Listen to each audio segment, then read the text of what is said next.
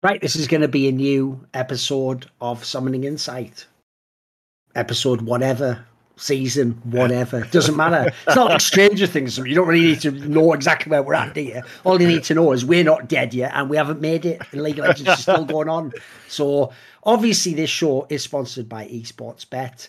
Now, as you'll know, in all big games, they run the Esports Bet World's Prediction Series contest, which is a 10 million USDT prize pool. So it's in League of Legends, like all the major regions, LEC, LCK. By the way, forget major regions, even PCS, VCS, all that jazz, CB LOL, all on there. If you want to bet on other games like IEM Cologne and CSGO, by the way, on the YouTube channel for CSGO, there's now a competitive edge for the planes for that if you wanted to bet on that. But anyway, if you're back in League of Legends, join this competition for free. Just go to the website, sign up, they'll give you some DJT, you can start betting. Basically think of it like a prediction leaderboard, and if you get up to a certain point you can win prize money, which is hundreds of thousands of USDT. Also, as well as the free competition, because obviously it's free, just like the country of America on this day. Although, is it really? It's free by the most technical standards. In this case, it actually is free. America, it's actually not that free a country anymore. Sadly, that's actually why that sort of become a bit marketing. But whatever, the premise was there in the initial days. Also, you can obviously bet any crypto you have otherwise. And if you do indeed deposit your crypto, you will also tangentially to the World's Prediction Series contest get a 50x deposit bonus in DJT as a bonus, as I say. So you can also use those to bet on this particular competition anyway. We'll talk about that later in the episode.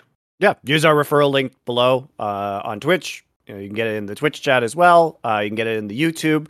Also, by the way, guys, just other announcements. Please subscribe to our YouTube and Twitch channels. That really helps us. Or follow the Twitch channel. Subscribe to the YouTube channel. Follow the Spotify channels as an announcement. This show is on Spotify. If you are following the old show and are like, why isn't it updating? It's because we have a new channel on Spotify. So just use your little fingers and type Summoning Insight. Or there's a link in the YouTube video as well. And that's because we have video now on Spotify. So if you prefer to watch on Spotify, totally cool. Why don't you go do that? And Best Damn League Show and Monty and Wolf Show also on Spotify on video now. So you watch it whatever way you want. You're fucking welcome. And if you don't watch it, there's Insight Express where they catch up on the highlights or interesting topics from all the shows that we do on this League of Legends channel. That's right. We have a new editor, Adanian, who's been helping us with that. So we are going to be able to, if we have topics, like Excel was obviously a big topic across multiple of our shows last week. So that'll be a shorter form series. So now you guys get Summoning Insight, Best Damn League Show, Monty and Wolf Show, Clips, Insight Express, Competitive Edge, League of Legends. You guys get it all. It's all there for your enjoyment every week. We're pumping it out. More CSGO content on our CSGO channel as well. So really exciting stuff for you guys with Insight on Esports. Hopefully you'll be enjoying it for the rest of the summer season and into Worlds. Also, if you guys missed it, we're going to start talking about LCK here. But we did have an interview of over an hour with Arnold, the CEO of Gen G, on the Monty and Wolf show this week. If you're curious about how he tempted Chovy to join Gen G, assembled that roster, his thoughts on what you can do, what he wants to have done to build LCK in the future. It's all very interesting, so go ahead and check out that. Must have been a tricky negotiation, because he's like, I don't understand. Why does it have to be in the contract that one of the other traditional laning positions cannot have a world-class player? And he's like, listen, I'm Chovy. That's just what I do, baby. Like, you know, it wouldn't be a great storyline if the team actually won any of these games. No, anyway, before we get into that, though, I actually have some more low-key waffle / scene-related stuff I thought we would briefly touch on, right? Sure. Because this is an angle where our experience on camera and doing shoulder content, actually, I think we can provide some interesting insight to people for what to them would just be generic shoulder content. So I saw today, maybe it was yesterday, I don't know, that LEC released the latest of those pop quiz features they do, Monty. Oh, yeah. Where it's the short one where they have different ones. Like they've done ones in the past, like name the players who won Worlds or whatever. That one was fun. I enjoyed that one. There some hilarious ones in that. Like El Yoya thought that like Top Esports won at an event. Like I think like that was the one before he was in Mad, but even so, it was like, really? Okay. So there was some really wild ones. But anyway, they did one today that was one, in my opinion, one of the hardest of those, which is about where you have to guess the ability, right? There's a few things to this, Monty, I thought we would say, because fans, they're just going to think, did he get it right or wrong? First of all, Those features, by the way, are about, I'm not exaggerating, if you've never done one, they are about 10 times harder than you think sat at home. Because what you're not getting is, you're sat at home. You don't even have a time limit. You could pause the video and think about it. You could not have any answer. Then when he says it, go, oh yeah, it could have been Lee Sin Q, even though you didn't think Lee Sin Q. First of all, they have to, on the spot, give an answer. And secondly, if you know anything about how on-camera works, where you have the feeling that I'm on camera now, and I have pressure because people want an answer, and I've got a limited amount of time, I can't just wait 20 seconds for a time. That means, by the way, you forget tons of things you know in your brain. It's even why people will just say, they'll have a brain fart, they'll just say like TSM when they mean Cloud9, and then some fun will be like, no, it was CA9. It's like, look at the context of what he said, he probably meant C9. So the point is, first of all, don't judge talent, because I saw it was the casters doing it. Don't judge him too harshly. Like, guarantee Cadril knows all those bloody abilities, obviously, doesn't he? And then secondly, I actually think low-key, as I mentioned, dude, I think the ability one is the hardest of all of them that they do. Yeah. Because, mate, remember, what makes League of Legends patch notes like being on the bloody edge of like reading some fucking astrophysics paper is every ability doesn't just do one thing, does it? It does like 4 different stats things of like, right, it does on-hit CC, but then it gives a small shield scaling by the distance that you are away, which then if you land the second CC, it does as crit, but then that activates procs that, fuck you. Like, no one remembers any of that. Even if you play, put it this way, I played Pyke all the time. I bet I couldn't name what all the abilities do. I could say like one throws a hook or something. For all I know, it does this though, like, doesn't it? Like, no one knows those. So I already think that's really hard. So even though I saw like Cadril, for example, was really bad, he got nearly all of them wrong. He got so many wrong, even on Champions League players. But like, I don't blame him. I think those features are really hard. I think people don't underestimate, because it's a classic problem with Analyst Desk, isn't it? They always think if you slip up once, like, you're an idiot. It's like, you know how hard that is to do. It's not, just getting your words out without slipping up's a skill. Yeah, and also, at least in terms of abilities, I mean, some of the abilities just have the world's stupidest names that, you, as a caster, you basically, like, you can never, ever say Lilia's Watch Out Eep on a broadcast. Like, you just have to use the letters that are associated with them. And oftentimes, especially... That's why Quickshot had that unique element, didn't he? That was his branding. If people remember, in the early days, he wanted to be the guy who didn't say, like, Lee Sin Z. He wanted to say whatever the fuck that ability is. Right. And like, a lot of times, too, you know, there is kind of a general way that they design League of Legends champions and decide which ability to put on which button, because like E is generally like the longer cooldown movement ability. Q is like usually the lower cooldown, more like spammable signature ability. So there is actually a logic in the way that they do things, so that most champions follow kind of a specific pattern. Not always, obviously, because champions do different things, but it's a lot easier to remember that way, generally speaking, than it is to remember all of the individual ability names.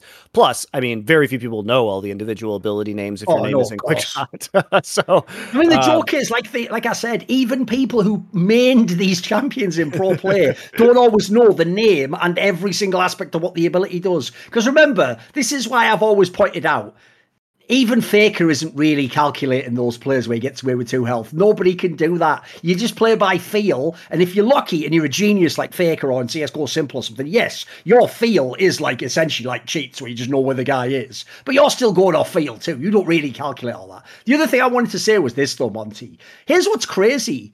It took them until a couple of years ago to figure out this content was just there on the table to be taken in League of Legends, Monty. You know, the LCS still doesn't even do this content. This is why esports is so underwhelming, right? You have to understand, guys, the reason why I don't get a big head about being really good at esports is, who the fuck am I competing against? I'm on some, like, one-eyed man is the king in the kingdom of the blind level shit here. Because one thing I always thought was hilarious is, you know in CSGO, that's where this content first came from, Monty, and it was actually from betting companies, if you remember. They would get teams that they were partnered with, and they would do this sort of content, like overrated, underrated, and they'd ask the players. Here's what I never understood.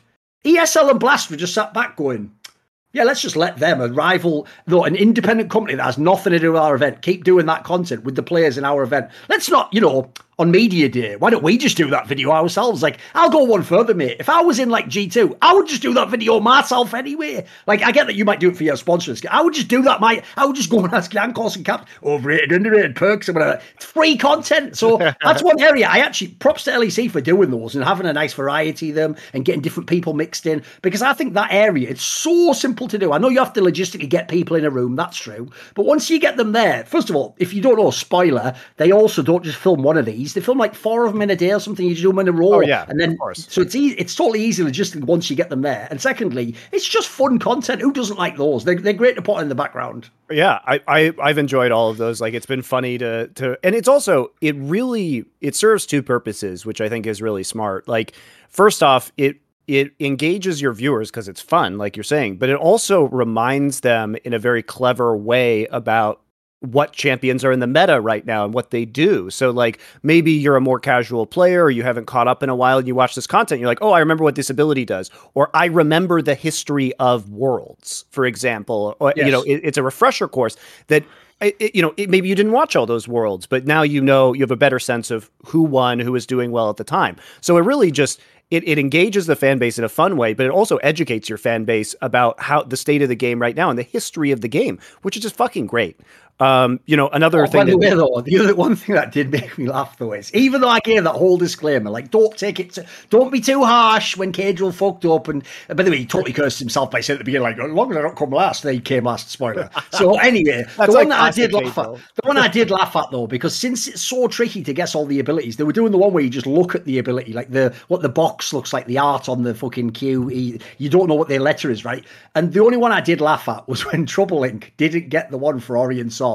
He's in the actual picture of the ability. That was the only one, because it was like, listen, it was like really small on a monitor. Yeah, listen, for the other ones, don't worry. You can get all the names wrong a million times. Like when it's like Starlight, whatever. There's about a million chapters that could be, but that theme's not even unique, is it? But yeah, that one was funny. Although I will say, this actually shows, by the way, that she definitely has. I should really ask her that. I want to know where in the UK she was living for a while, because she does have that really weird London twang to her voice where she dude, the joke is, even though she's Greek, she could probably do that thing that everyone thinks British people do where they go like bottle of water or it's not like teasing it or whatever. She could do that. That's like her accent. That's like she is how she talks. Fair play. Speaking of it's just a funny sidebar, but funny esports stories. If you guys haven't seen, there's an old video now from WCG that the Dota community loves, called Doa Casts Dota.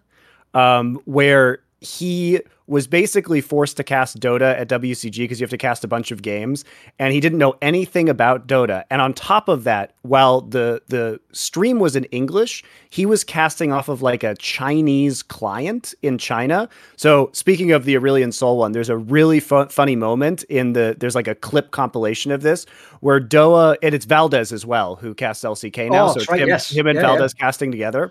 And it was from 10 years ago. And so there's a really funny moment where they're in draft and they pick Windrunner, and the voice line says, "Windrunner at your service." And Doa's like, I think it's Ranger, so it just makes him seem really stupid. Yes. But you have to know that he couldn't actually hear the English language. Yeah, exactly. Yes, exactly. Yes. So he got mega trolled by having to cast. Make it funny though. I agree. Did make it funny. So the Dota community absolutely fucking loved him because it was so funny. He and Valdez really crushed it. But yeah, that's a funny clip segment if you guys want to go watch that at some point in time.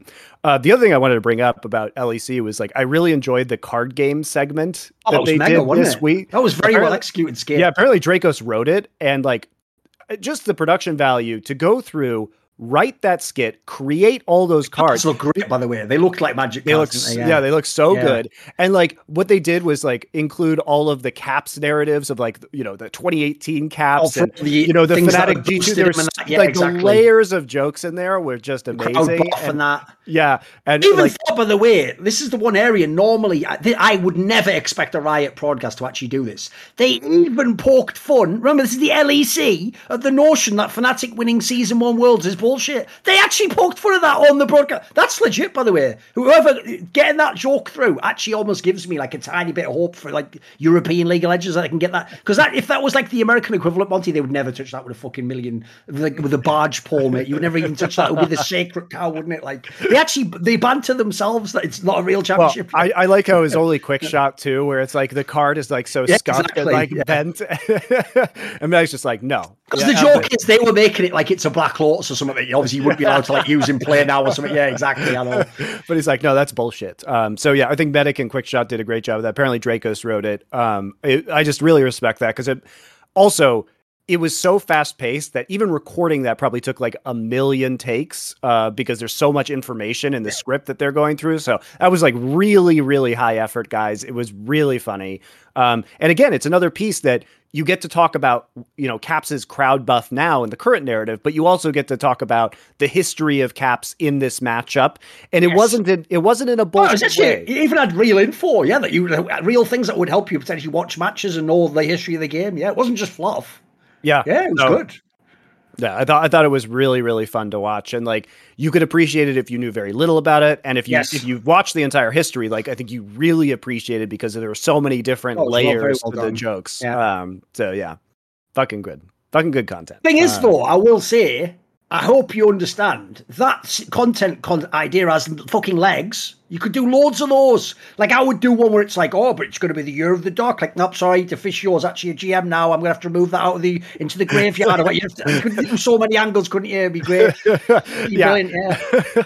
By the way, it's a random aside, just because people will enjoy it on this show. This was years and years ago, to be fair, when he'd only just gotten big and he started the co-stream and stuff. I remember asking LS early on, like, you are like investing all this money, though. You have got like a whole business strategy, and it's not just like, you're not just spending it or making it, right? And he did tell me, but he goes, well, I've got that Black Lotus and stuff. And I was like, no, don't even say that to me. Like, like he said that as though he had like gold bullion in a bank. So I'm like, what if tomorrow just worth nothing? Like, but whatever. You have to know less to know why he would think that. So I've got some assets, inflationary assets. What's also funny is like, so like, I love it though. I just love it. Papa Smithy like co-invested in like the Black Lotus from LS. This is some nerd shit. They think they're like a Wall Street or something.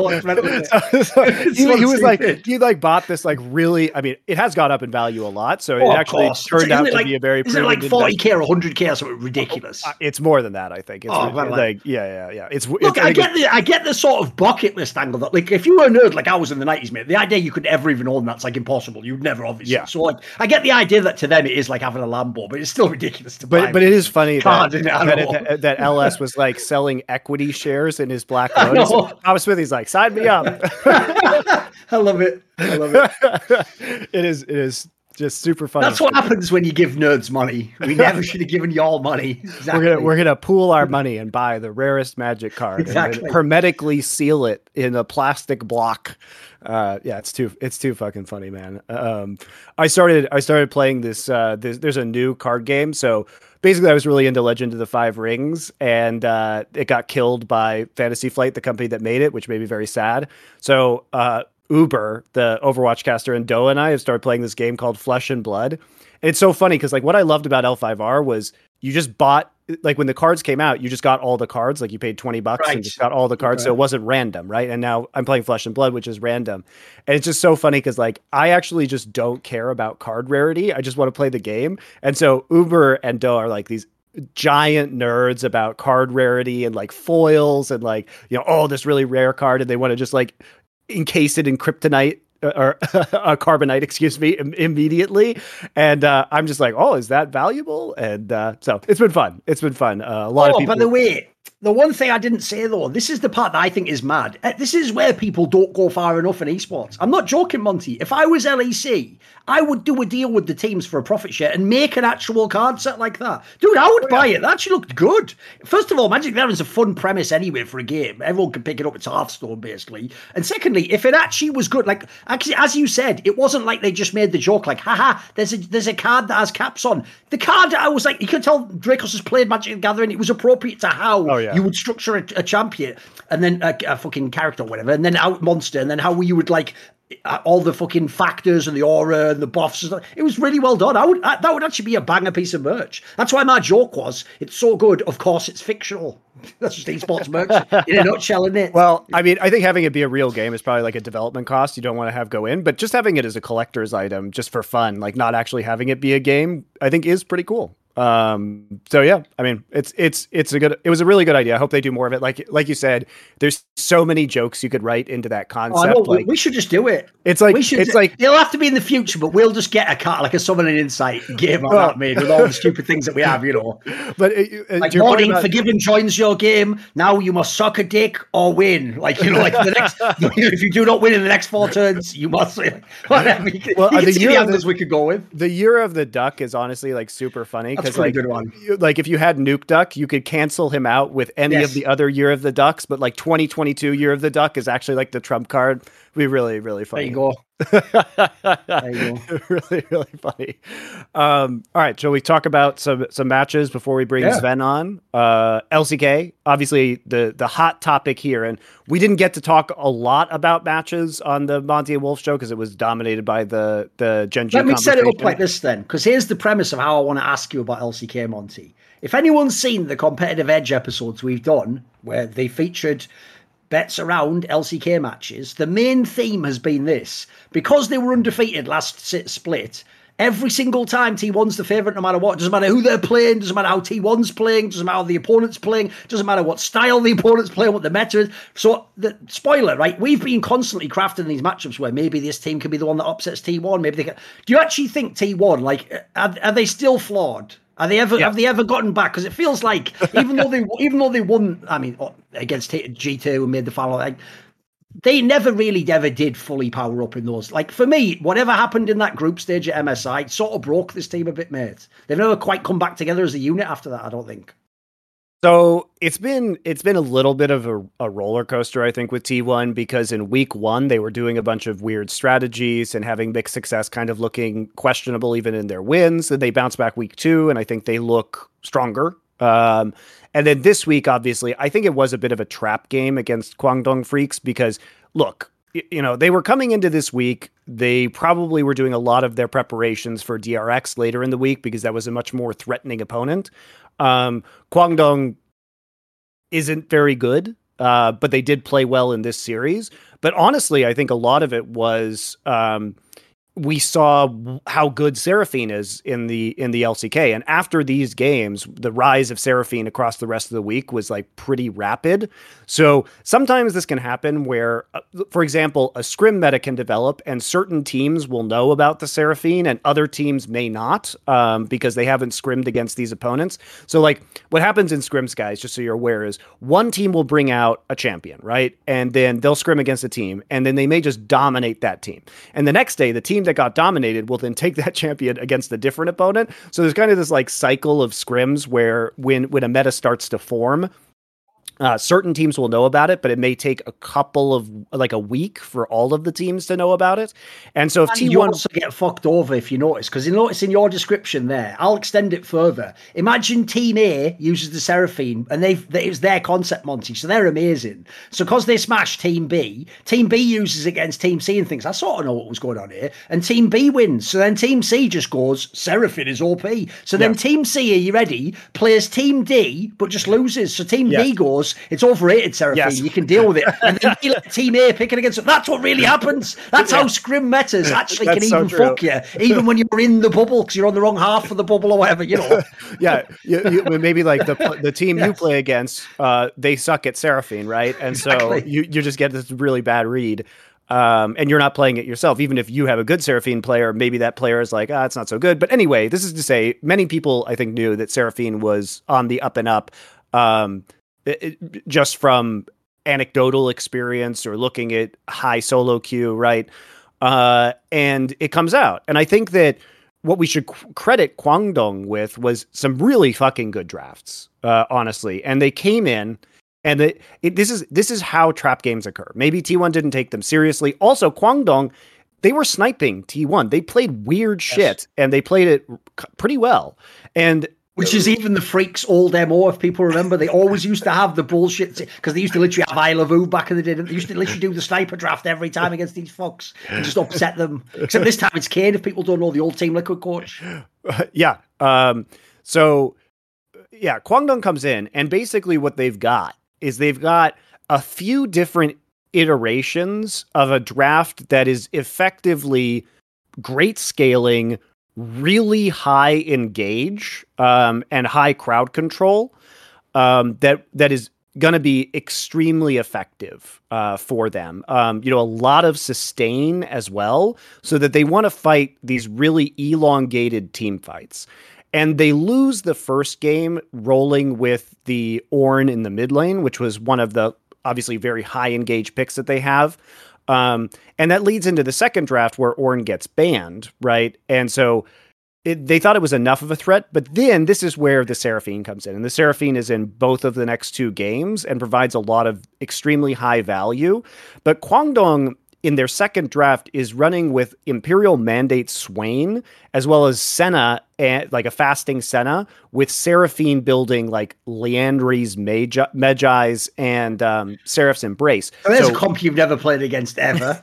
Yeah, right. And they have a Viego too for resets, but it's like the amount of engage is crazy. The amount of heals coming in onto the Swain is also crazy. So ridiculous. Swain just becomes unkillable. He's unkillable. Yeah, course. And especially because T1, yes, they've got Azir and Gwen, but the Callista really isn't working out for them. And so this leads into adaptation. So they say, okay, the Senna is really the problem. Like if we take away the Senna, then the Seraphine can't farm. We're also going to ban the Swain so that this can't work. Okay, well, they just go right back to mid Ornn, and then they play fasting Ashe. And the Ashe obviously provides more kiting, more engage. So now you have Wukong engage, you have Ornn engage in the third game, you have Seraphine engage, you have Ashe engage, you have Gnar engage, and it's an unkillable front line, effectively. Like, how do you kill with Lissandra, Lee Sin?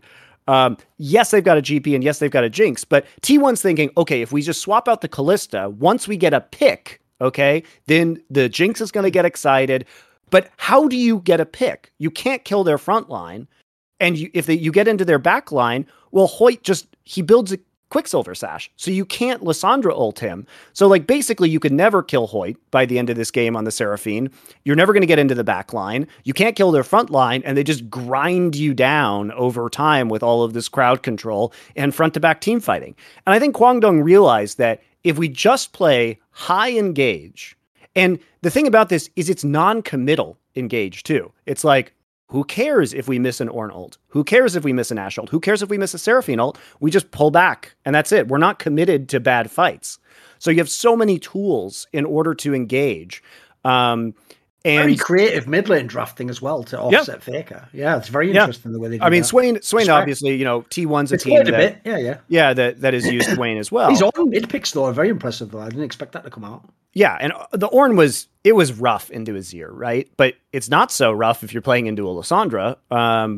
And you really just see the scaling power of this composition too. So I think these comps were like very targeted against T1 because T1 has been a little bit predictable. When they started LCK this year playing a lot of, they wanted to play fasting Senna with like Yasuo, or they wanted to play Callista with they have been trying to play early game, and they've been wanting to also play a lot of Lee Sin, and Owner's been really good on Lee Sin. But then Kwangdong is just like, okay, let's just play super conservatively, mega tanks, hard outscale, sustain tanks in Swain's case. And yeah, that's what we'll just wait, and we'll force them to do something. And if they play some of these early game champions like Callista or Lee Sin, we're just going to have an insane advantage by the end. So yeah, and also like T1 really likes to play Tahm Kench right now. And they're going to do that. You just know they're going to do it. Because Korea is probably the best Tahm Kench player in the world. So it's a really hard punish, I think. Very yeah. I mean, I don't think obviously like T1 didn't come into this expecting Seraphine and mid Ornn. That's very clear. But Kwangdong, I think, played a strong series and knew their win conditions. They itemized correctly. Like I love the QSS coming in on Hoyt. So they were smart, and they got incredibly bodied later that same week by Gen G, which we'll talk about as well, because Gen G looks really good. I've got 2 quick points on this though. One, if you're a Teddy admirer, and I love me some Teddy, what a glorious series to just beat your whole team and show that, pretty good fucking player, pretty reliable ADC, right? And then secondly, this series actually does have a spiritual connection to the later series against was it DRX? Is that who I'm thinking of? Was it DRX? Yes, they played DRX the same week. Because I saw someone made a joke, but it's a fucking banger joke. I can't remember your name, random person on Reddit. But it was a great line. Because it is relevant to this series, Monty. In the series against DRX, obviously they took Callista for deft, and someone said that like they basically DRX did T1 a favor by denying Gumayusi the Callista. Whoever did that joke, that is well played, because I agree. That's the thing. This is the problem I have with Gumayusi, Monty, is the more time goes on, the more cracks appear, not the opposite. It's not like there was an initial flaw because you're young and a rookie and you're going to develop it. It's okay. Like, for example, if you tell me this guy's amazing mechanics, he's like a hard carry ADC, can't play Callista, of course. Like, what? Well, can he play then? Like, the problem is, mate, he has certain champions he is amazing on. The rest, though, he's just an okay player at LCK. He's not, for me, he's not like a true star player yet. Depends, because it's very much depending on how the team plays and what champion he gets on to. He's not a guy you can just know every game's going to carry.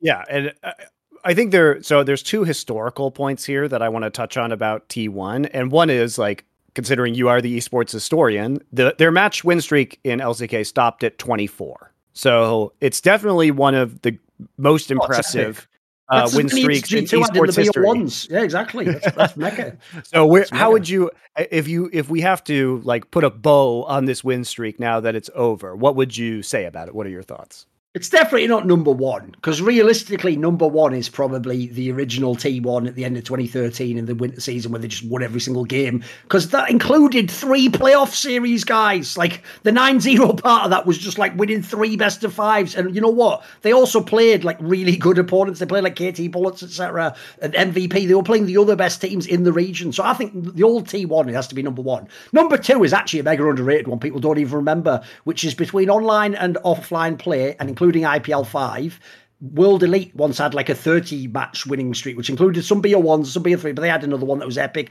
That was pretty epic back in the day. This one's right up there though. Like, remember, because the key thing is, I also think actually the G2 one's fairly underrated. Bear in mind, some of it was against playoff competition and then even some international squads. But I think this is right up there. A lot of streaks in League usually aren't that great. Like, this one, because it's one of the best regions, that already makes it pretty good because you don't have to have the international play element.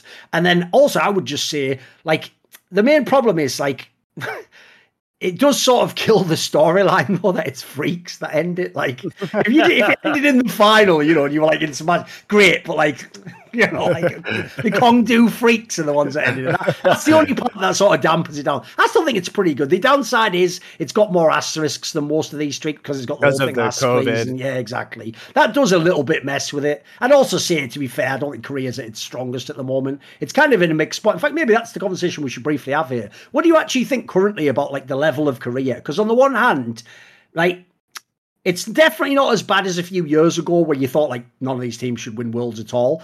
But I actually think last Worlds gave people a bit of false hope. You remember last Worlds where once you got to the semis, it was like 3 Korean teams and then EDG and everyone was like, ooh, LCK is back. It is and it isn't. Like, it's definitely not like far and away the strongest region. Where are they at the moment, do you think?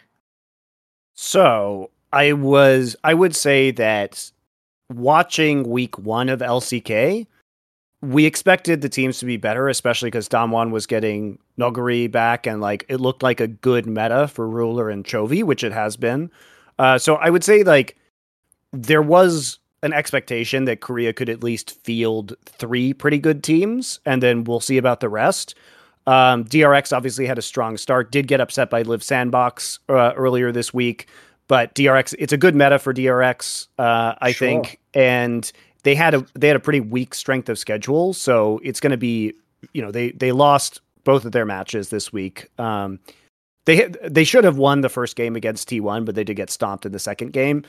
So I think there are bright spots. The thing about week 1 that was that it was so slow and it was so boring that if you compared it to LPL, which was on the same patch, and you saw the kind of pace of play, that I was worried that Korea was really just going to fall behind and not play aggressively and just basically handshake into late game scenarios and do the very risk averse thing that Korea's been doing for a number of years now, which just doesn't work in an era of incomplete information. The biggest change that I think affected Korea was that they tend to play, the coaches like to play a more conservative style. And when you have total information because of Vision, that worked really well. But now that Vision is much more limited, You can't just buy and place infinite numbers of wards on the map. You have to take risks, and you have to take calculated risks, and the LPL teams are like a lot better at doing that. Also, Arnold talked about some stuff such as like he thinks that data analysis is really far behind in LCK compared to LPL. Like LPL put a lot more resources into their coaching staff and data analysis than LCK teams do for the most part. So I think there's probably that aspect of it also.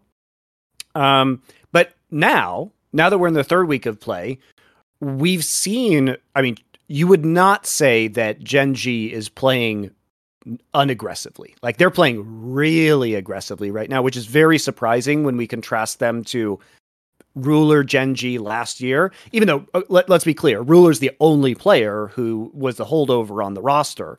So it is mostly a new roster, but at the same time, Ruler teams, when everyone but Ruler has changed, have played Ruler style.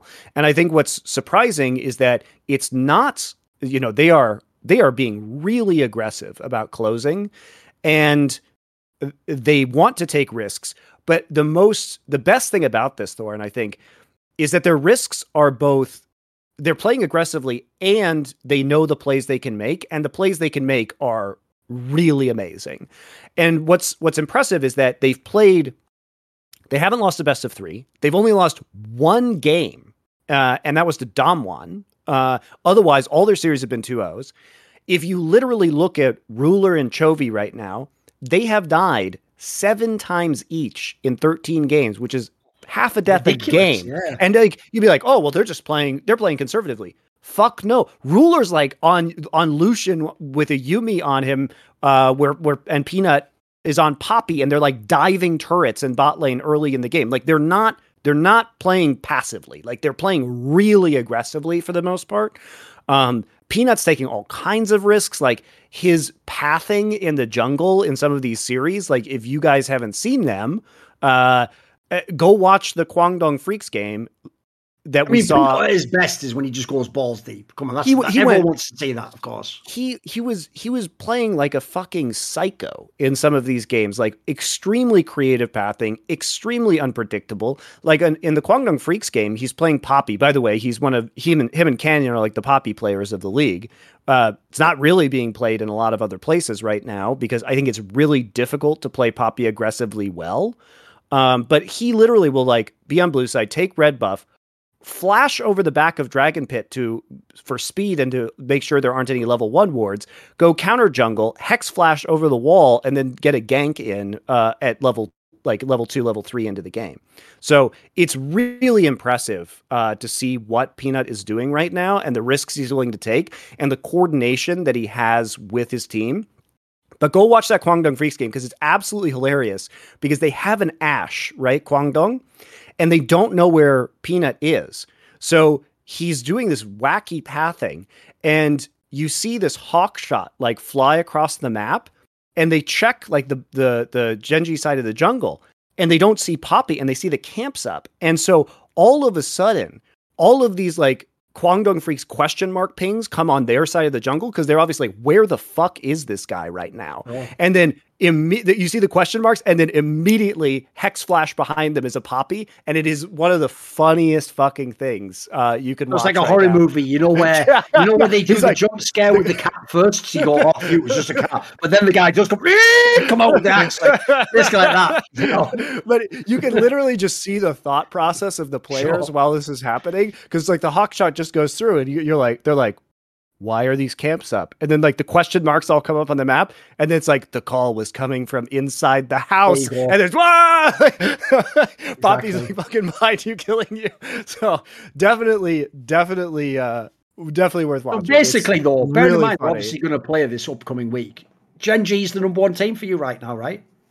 I mean, yeah, like they play T1 this week. So while you guys are off because LCS and LEC are taking a break this next week, because all of Riot's closed down, except for Riot in Asia, apparently, because I guess LCK and LPL people don't get a break for whatever reason. Work ethic. It's almost like the game. It's proportionate, isn't it? Yeah. Exactly. Those leagues are going to keep on going. So this is the perfect time, guys. This is the perfect time to watch these banger matches that are going to be happening. Like coming up this week is obviously T1 versus Gen G. That's going to shatter, the viewership record probably for this season. By the way, guys, LCK viewership has hit like 650,000 peak so far. So it is crazy right now. LCK is doing really, really well in terms of viewership. But yeah, we get to see that game. There's some other good games that are coming up. Let me pull them up real quick. DRX, I think, has some good games this week as well. DRX Damwon, DRX Gen.G. They're all really good games. Who else is Damwon play? Oh, Damwon's just playing Hanwha. Gen.G is playing DRX and T1. So yeah, some really top tier matches.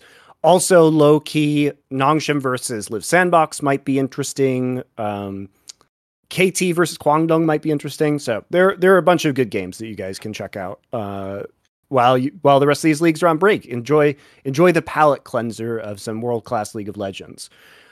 With that said, we can talk a little bit. Oh, I wanted to ask you a different question just because for esports historian reasons, because I think it's a fun conversation to have. And I think a lot of people have heard this, but they don't really understand the implications of it, which is that Gumayusi is the younger brother of Innovation, who is one of the probably best StarCraft 2 players of all time. Came along a little bit later into StarCraft 2. But what's so funny when we talk about Gumayusi's style and his personality is that it is so different from Innovation. Innovation was the perfect, like, macro mechanic player. And he kind of was just like, he would just grind you down slowly over time, playing this really conservative style where it was just like constant pressure and just grind until he eventually won the game. As a person, he's extremely reserved, very quiet, shy. And then you have Gumayusi, who is this outlandish, like, aggressive player, loves to trash talk and everything like that. So it's very fun to see the really these polar opposite brothers in different games and how it's affected their play styles. But can you give some color on, like, Innovation's career and why he was such a big name?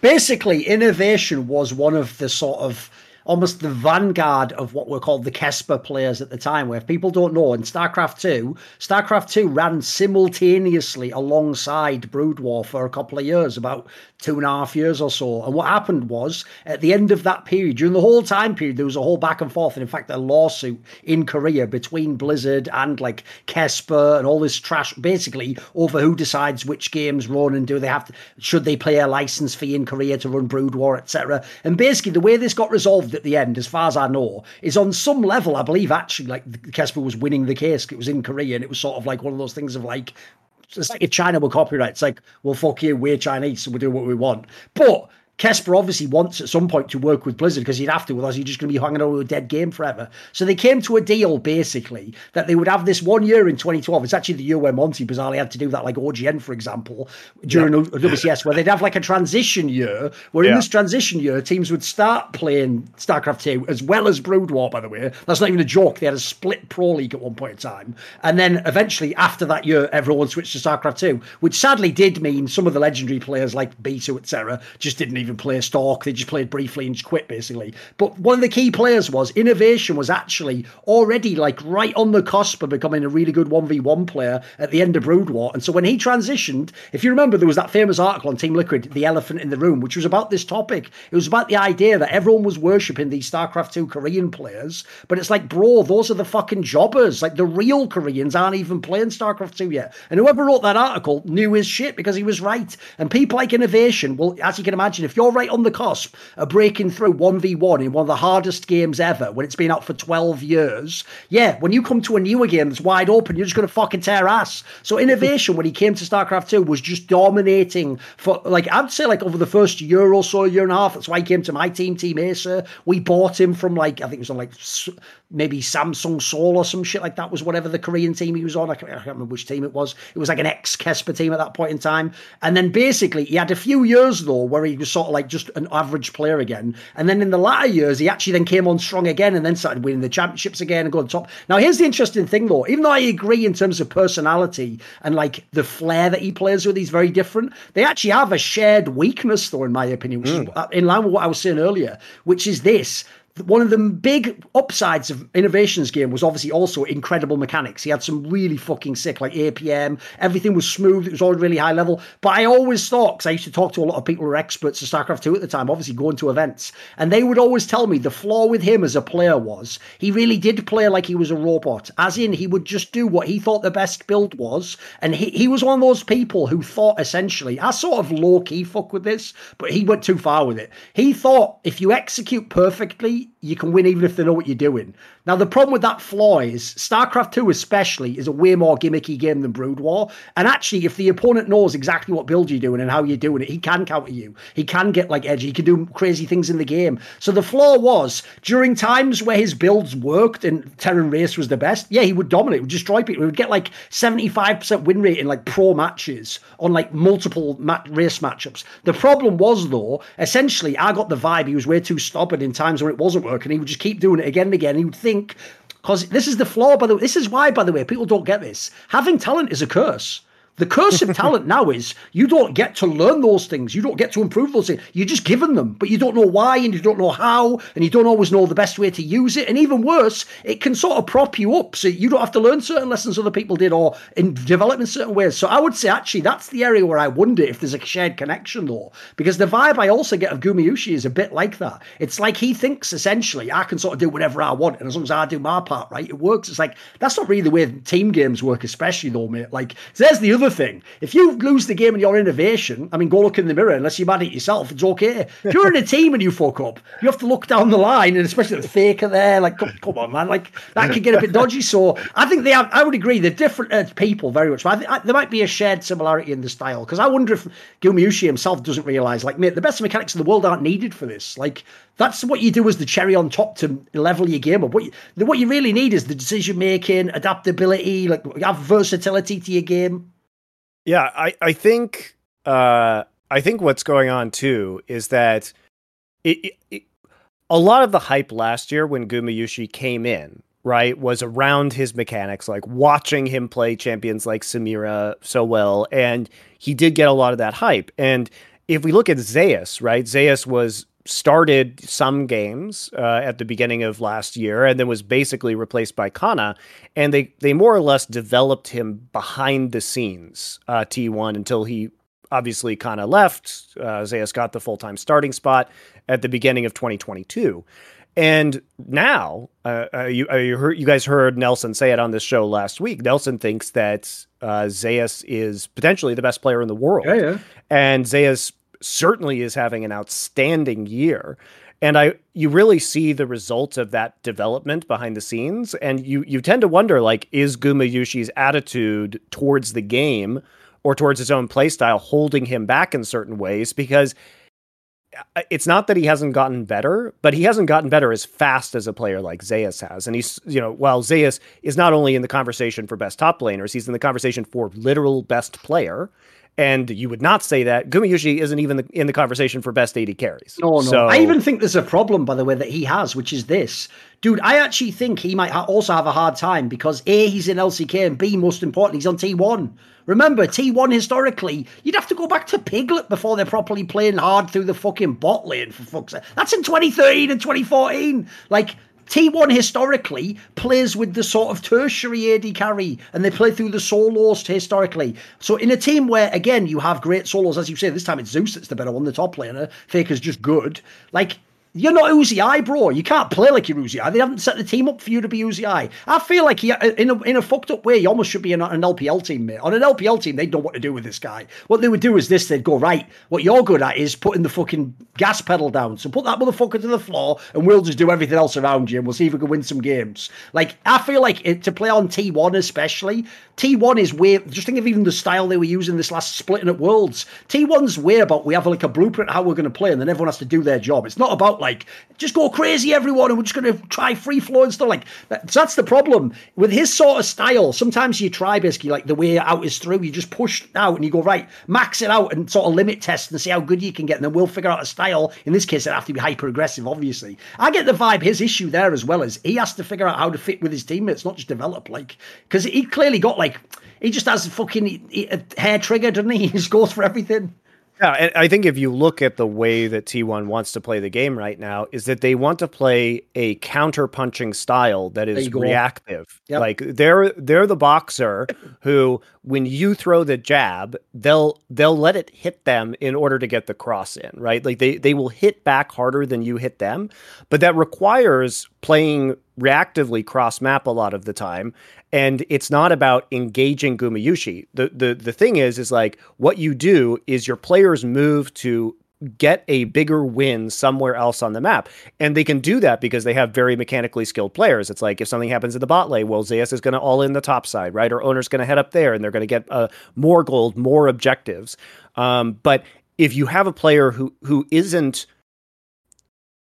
capable of like pulling back at the times when you're making a play somewhere else, then it becomes an issue. And a lot of T1's problems come from, again, Gumayusi being too aggressive and getting picked off. And it's like the way their shot calling system works is not always conducive to his style. Again, it can be like if you're making the counterplay towards Gumayusi, it can work really well, but they don't want to play the game always the same way through one champion. And when you really see that Zeus is more or less the perfect kind of player for this style, and you see Korea and Owner and Faker are, so Gumayusi stands out because he is a bit of a mismatch. And this is, again, why, you really wonder if Teddy was still on this team, how good they could be. Because I think they would be better with Teddy. Him now. Yeah. I think they would just complete the team. They'd have no flaw. Yeah. So, because there's the other thing to say as well, as someone who's watched lots of styles in different games as well, Monty, the style you're describing, being a counterpuncher, is the hardest to pull off. Because as you say, you will have to be able essentially to instantly react, but at the same time be very disciplined. Like essentially, you can't go first. Like if they feint you out and you go for it, then you just get knocked out, don't you? So like it's why people don't know this. Like a massive skill to doing that. Yeah, and you have to be able to take, you have to be able to take the right punch on the chin, and knowing that you're going to hit them twice as hard back, right? And I'll give you the example. You remember a few years back at the classic Season 9 Worlds of G2, where they played that series against T1, and they gave all those dragons up, but they kept like cross-map playing, and somehow they won the series. I even said at the time, like, fans will never appreciate how impossible this whole series was. Because it's not like they knew they were going to do that before the game began. They just were reacting instantly, but patiently making the right play and not fucking up and going for the wrong thing. Like, that's so hard to do. That's so hard to do, guys. I also think that T1's drafts, and honestly, I wonder if basically not having a coach for this length of time is starting to really hurt this team because they seem to not be able to activate their own strengths. Like, I get it. Kallista's strong, guys, when Deft plays it, but this ain't the champ for you, T1. Like it's not. You don't do well with it. You don't play well with it as a team. You don't get the leads in the early game that you necessarily need. You don't control objectives with it properly. And then you always end up in a late game scenario where it's useless. So for me, bearing in mind that while T1 has coaches, they are not necessarily the same level of strategic. Polt is not the strategic mastermind that other teams' coaches are. Period. That's not an expectation we have of Polt. Polt has many other redeeming qualities. But this team is effectively coached by Faker. Which is wild when you think how many young players they still have, Monty, how inexperienced they are. Like, I could even argue, as fucked up as this sounds, doing so well in spring might have hurt them in that regard. Like, they might have been better if they'd sort of had taken a knockout punch in the final by Gen G and then hired a coach or something. Yeah. So I do wonder, especially the longer the year goes on and the more metas shift, if teams that have more robust coaching staff when it comes to in-game knowledge are going to do better. And I think Gen G, obviously, I think it was controversial potentially to hire Score, especially considering he had just been in the military for 20 months or however long it is, almost 2 years, when probably wasn't able to pay that much attention to the game, certainly not as a full-time job. Even if he was like grinding out watching VODs, like it was still a risk. And there's only so much risk when you have a player who had the career longevity that Score did, because clearly he's able to like absorb new metas, and he is pretty much consensus the greatest jungler in League of Legends history. So his sense of macro and timings is probably going to be quite good. He also obviously played alongside Peanut, so he knows some of these players' play styles over a number of years. So it was a bit of a risk to have Score in, and then they have Mafa as well, another former pro player, but they seem to at least really be doing good things right now. And Score is also a player who's had tons of different teammates, had to integrate new teammates, rookies, veterans into the roster, so he knows how to make those kind of changes. The difference that we've seen in Chovy's play in particular has been significant. And I think that was the question with Chovy. Always was. It looks a bit capped out to me. Yeah, like can Chovy's Lane Kingdom turn into good teamwork, personal sacrifice, and macro play? And maybe it's just this meta. It's too early to tell. But in this meta, the answer appears to be finally yes. And maybe that's Chovy now that he's older. Maybe it's the coaching staff. Maybe it's the change of the organization. Gen G tends, again, going back to the Arnold interview we had on the Monty and Wolf show, he said that one thing that attracted Chovy was that they provide a lot of resources for the players, like, exercise regimens, and they tend to provide a lot more structure, I think, than many other Korean teams do. Have they ever seen where that exercise room is at the old like fucking twig? What the hell are we talking about? Rulers. Maybe they're doing cardio. Maybe they're just doing Rulers apparently lost like 15 kilos or something like that. Oh, fair enough. Okay. Yeah. So yes, that's true. Yeah, I think like in general they offer a lot of structure, and maybe that's what Chovy needed. Maybe he needed the discipline to be formed around him, and he bought into that system that Gen G was offering, and that combined with him getting older, maybe a bit more mature, maybe failing enough times. Maybe he finally realized that if I would like to win a title at some point in my career, perhaps I need to change a few things. What's sad is if you could take him back in a time machine, though, mate, he would fucking love the old meta. You just laying into 5v5 team fights. This guy be fucking killing the game. None of this like fucking Roman skirmish, like, because if you don't know, by the way, even though it's the most extreme version ever, the classic moment from Summoning Insight all those years ago in 2014, where Froggen said that joke, but it wasn't a joke about high. Like, he just leaves lane and leaves a whole wave. Like, that is how mid laners think. And spoiler, people like Chovy definitely think that way. So the problem you have is like they're not just leaving because it's like solo queue, like, oh, I can help someone. It's like they're just thinking like they're doing like the cost benefit equation, and if they don't believe in you as a teammate, they've had bad teamers like Chovy have. Spoiler, they're just not making it. It's like Kobe where you just take a shot with two people on him and the other guy open, he's like, yeah, but you'd miss. Like that's like the fucking vibe he had. So the problem Chovy had, I actually think, and this is an issue, I think, like you say about failing though. Another problem with failing though is sometimes I actually get the feeling it can actually make you selfish in a way that's like you're not maliciously selfish, as in what it means is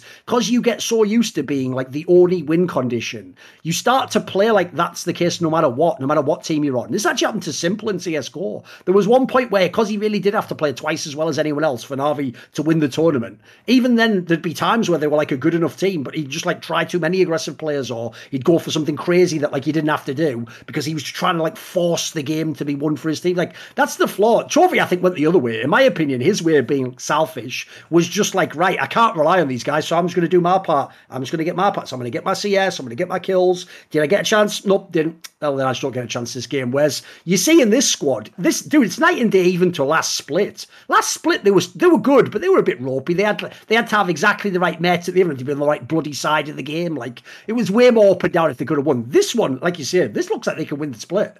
They could win Worlds. Let's be real. This team could win Worlds, Gen G. I mean, I think you can make a pretty good argument that they're the best team in the world right now. I would love to see them play an LPL team as well. They'd be a fucking amazing match. I mean, I'm sure they're scrimming against LPL teams, right? So, I mean, they look really good.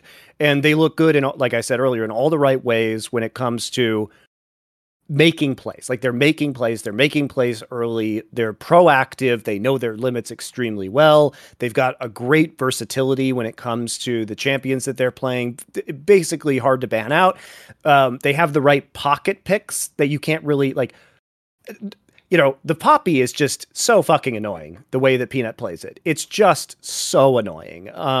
And most other teams do not have the ability to play certain champions in this way, which is what, by the way, going to make this coming match against T1 is going to be a banger. Like, the fact that Oner is mechanically so impressive, and he's been playing the Lee Sin. Then you have the jungle matchup is like him versus Peanut, who still is good mechanically, but is really like winning based on like jungle pathing, creativity, working with his teammates super well in the early game. You have the Zeus Doran matchup. Doran's actually been very good recently. Dude, I just love the way they're doing some like fucking hackneyed, like, they're trying to do like the jungle Archon. You've got like the fucking raw aggression and ganking of Peanut, but with the like veteran pathing and mind of Score. There's always on like that shit in fucking one. I think it was like Nightmare on Elm Street 3 or whatever, where he reaches in that guy's head and he just goes like, I'm the brains and you're. He pulls his own brains out. That's right. He goes, I'm the brains and you're the brawn. That's like the fucking mad angle Score's pulling out. Fair play. That's great. I mean, you have to imagine some of this is coming from Score. Dude, I always thought Peanut was like one of the failures of the Korean scene, because this guy, he's another player should have just been born in the fucking LPL, mate. Like, the LPL love a guy like that. In LCK, you would just see his flaws, unfortunately. Like, he was a brilliant player. That's why he's an MVP of Split. But, like, he would just, for me, he wasn't like a traditional Korean jungler, where Score is the traditional blueprint Korean jungler. Yeah. So, you know, the matchup this week, like Faker versus Chovy, there's a modern classic, let's say. And then you would think Gen G probably has a pretty big advantage, because not only are there pocket picks to worry about, everybody's talking about Lehens and Spellbook Singed, and that's been really fun to watch. But also, like, there's been some wackiness with T1's bot lane as well. Now, I do think that the bot lane advantage goes to Gen G, top lane advantage goes to T1, but the rest of the map, super interesting, right? Should be a really close series. I do think Gen G will probably win given the current condition of these teams, but it'll be fun. Gen G still hasn't played two of the other top 4 teams in DRX and T1, and they're playing both of them this week. So we're going to learn a lot about the current form. But here's the thing: the match I want to see is this. I want them to go to Worlds, and I want them to go to the playoff bracket, and at some point in the playoff bracket, I want Top Esports to play against Gen G, so that I can have Peanut, Chovy, Ruler against Tian, Knight, Jackie Love. That's the match I want to see. That would be a fucking banger. I mean, people forget, like, Gen G overperformed at Worlds last year. Like, BDD, I think, had an unusually good tournament. But they nearly were in the World Finals, guys. Like, they made it to Game 5 of the semis. They were not bad, and even though most of the team's been replaced, I do wonder if this final got into Chovy's head a little bit, because if I'm Chovy and T1's playing worse than expected, and most of them have COVID on stage and are feeling like shit, and you still lose that final. And by the way, they were fucking lucky to even be in that final, because they should have lost Game 5 to Damwon Kia. So you're like, okay, well, we should have lost in the semis. And then, okay, we're here at the final and we lose to like a bunch of dudes sick with COVID. I think you got to take a look at yourself at that point. Like, that's a big wake-up call. That's a big wake-up call. So yeah, good shit over in the LCK this week. I think, guys, we're going to take a quick break to bring Sven on. But, of course, as usual, this part of the show has been sponsored by Esports Bet at esportsbet.io. Earlier today, actually last night, I should say, the odds for that T1 Gen G game, yesterday were actually in favor of T1. Like Gen G was the underdog, which I thought was pretty crazy. Now the odds have switched slightly. So Gen G is now a slight favorite, but I think like late last night they were at like 1.7 or 1.8. So, if you think the match is even, Gen G got some good odds right now, all I'm going to say, and we'll see how that shifts as the week goes on and people make these predictions, but good time. Of course, go ahead, use our referral link below. If you're going to sign up, get some DJT for free, obviously, just for signing up. Head over to the Discord, message the mods. They'll give you some more.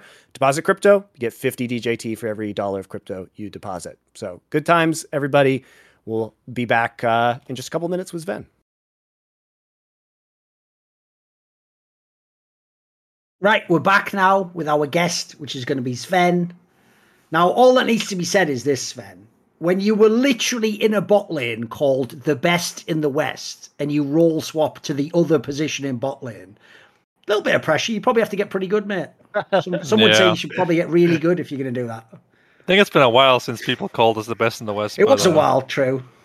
It was the good old times, for sure.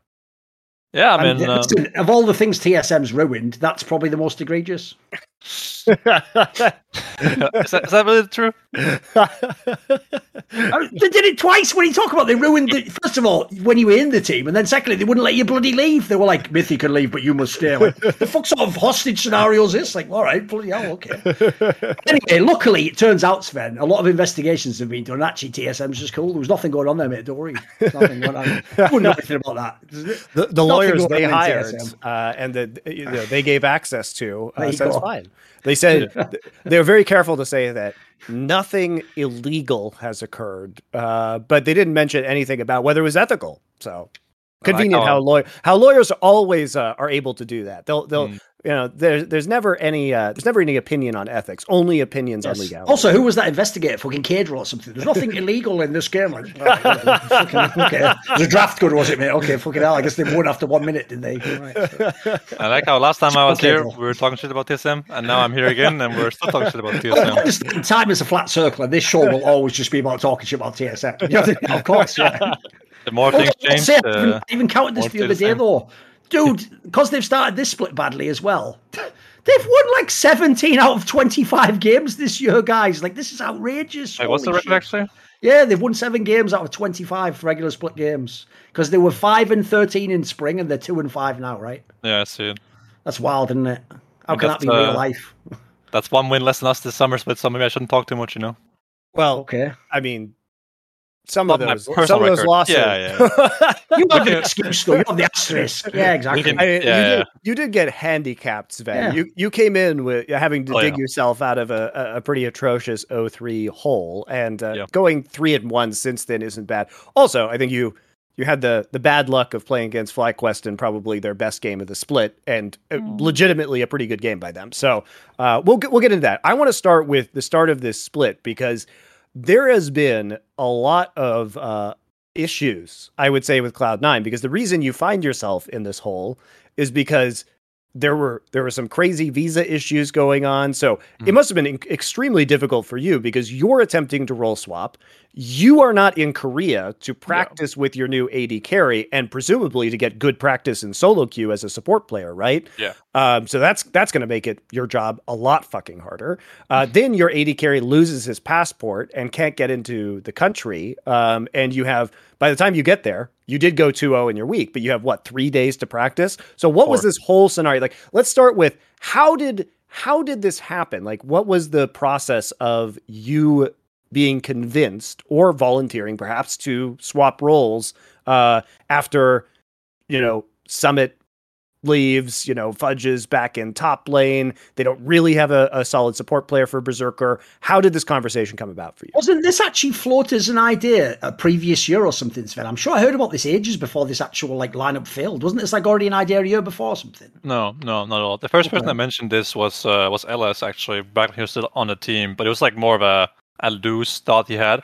Maybe that's what I'm thinking. I mean, I saw a YouTube video or something. It was just like just spitballing a concept of what you could do. Could be, yeah. And then right after the playoffs ended, it was clear that Summit and the support situation had to change, so they removed Summit and removed supports. And then it became clear to me after a while that my best chance of making Worlds or playing in a good team would be on C9 as a support player. So I thought I'd rather play support in C9. If you have Jensen in mid and Fudge back in top lane, I think the team's actually really good, and I think that we can actually make Worlds. So I thought, yeah, I'd rather play here in a good team than play in like a lower tier team as ADC and probably have, low chances of making Worlds. So that's why we're here. Well, I think also it makes sense because you're known to have a really strong, like, grinding work ethic within the team and to be a big voice on the teams that you're part of. You've also played yourself as an AD carry with, very vocal supports like Mithy in the past. So I think you have a very strong sense of like who you are as a player and what you want to accomplish. And what you like out of support. So I think it's interesting to have you now apply those same opinions towards becoming a support for a player like Berserker yourself. We'll hold that for a second. So what was the process of this boot camp? Like, what was how was this supposed to work and how did it end up working? I mean, we had the thing in 2020 or like before 2020 started with me and Vulcan boot camping together for like a month. And then we boot camp as a team afterwards. And it made us so much better than everyone else in spring 2020. So we thought we would do it again and it could maybe, replicate that kind of result. But then my green card process was very scuffed. There was a lot of issues with it because of the Ukraine thing going on. The conflict made it so that there weren't any times available. So I had to fly around to different countries, to Sweden and to Norway to get medical checks and to get my interview and stuff. It's a long story, but it was complicated. It took a lot more time.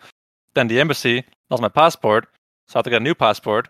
And then it took a long time. I never made it, right? But the idea was to scrim in Korea and play solo queue with Berserker, get a lot of reps in and get to know each other for a long time. But that never happened, so it was just very scuffed, really. And then it took a long time for Berserker to come to NA, and for me as well, because my green card thing took a long time to process and get sent back and forth between Sweden and Denmark, where I was getting my thing processed. So, yeah, it was just a really big scuffed offseason that were kind of out of our hands. Well, at least mine, in that sense, right? Berserker lost his passport because he's a moron, right? But yeah. Wait, since as you're saying you were getting a green card, obviously people don't know that it takes years and years, and this whole thing's not something you do overnight. Is that also part of why basically you're willing to like just sit out a split and just stay in Cloud9 or whatever? Like, I assume it's not as simple. Like, 'cause obviously a fan would say just go to the worst team that'll offer you a starting spot, right? Yeah, I mean, or next best team rather, Yeah, but the thing is, like, I don't even know where I would go as ADC. Like, I never really explored options in that sense. I thought, like, this is the best for me. I finished my green card here. The team's actually really good. And even if I don't play ADC for one split, I will still be a good ADC player in 6 months if this whole thing doesn't work out. Yeah. I'm sure of it, right? I think it's like the logic of what Whipple thought, I'm sure, when he did the role swap. Yeah, for sure. I'm sure Whipple playing jungle for a split made him a better top laner because he knows so much more about the game now than before. And so I'm comfortable knowing that this year might not work out, and then I'll play something else, or maybe I'll stick to it. Depends on what happens, right? We'll have to judge after the season is over. But regardless, I'm really okay playing support and just seeing what happens. I think that this team can make Worlds, and I think that I'm probably the weakest player on the team right now in this moment. I have a lot of catching up to do because the meta is changing constantly. So I have to play. I spent like 100+ games playing Nautilus, Leona, and then suddenly, the champions like Renata coming out, it's range meta. There's these fun champs like Bard and Pyke and Mumu that could be nice to have, right? So I have to spend time practicing the meta champions while other support players can practice the off meta and the niche picks. So yeah, sure. I mean, you're also coming into a meta where, at least globally, we're seeing more fasting AD carries. So then you have to farm as like a support. Yeah. It's weird. There's definitely some catching up to do for me, but I think that this team, when I get good, can be a really good team. So, by the way, I thought when I watched the games, I was going to roast you because if you're going to swap to support, then instantly play Yuumi. It's like, all right, mate.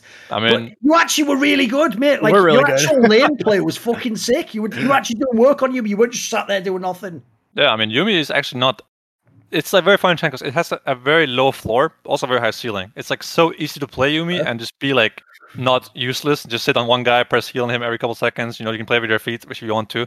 But then again, if you play really well in teamfight, you can get the shield procs, the mana back. You can block skill shots like bubbles and stuff like that, leasing Qs, whatever it is. So he actually has a very high skill ceiling. I think even in that game, I could play better, even looking at the replay and stuff. So, but yeah, Yuumi is just like it's meta and it's really strong. And it's good with champs like Siri and tanks and bruisers, and they're meta. So you're playing fucking Yuumi.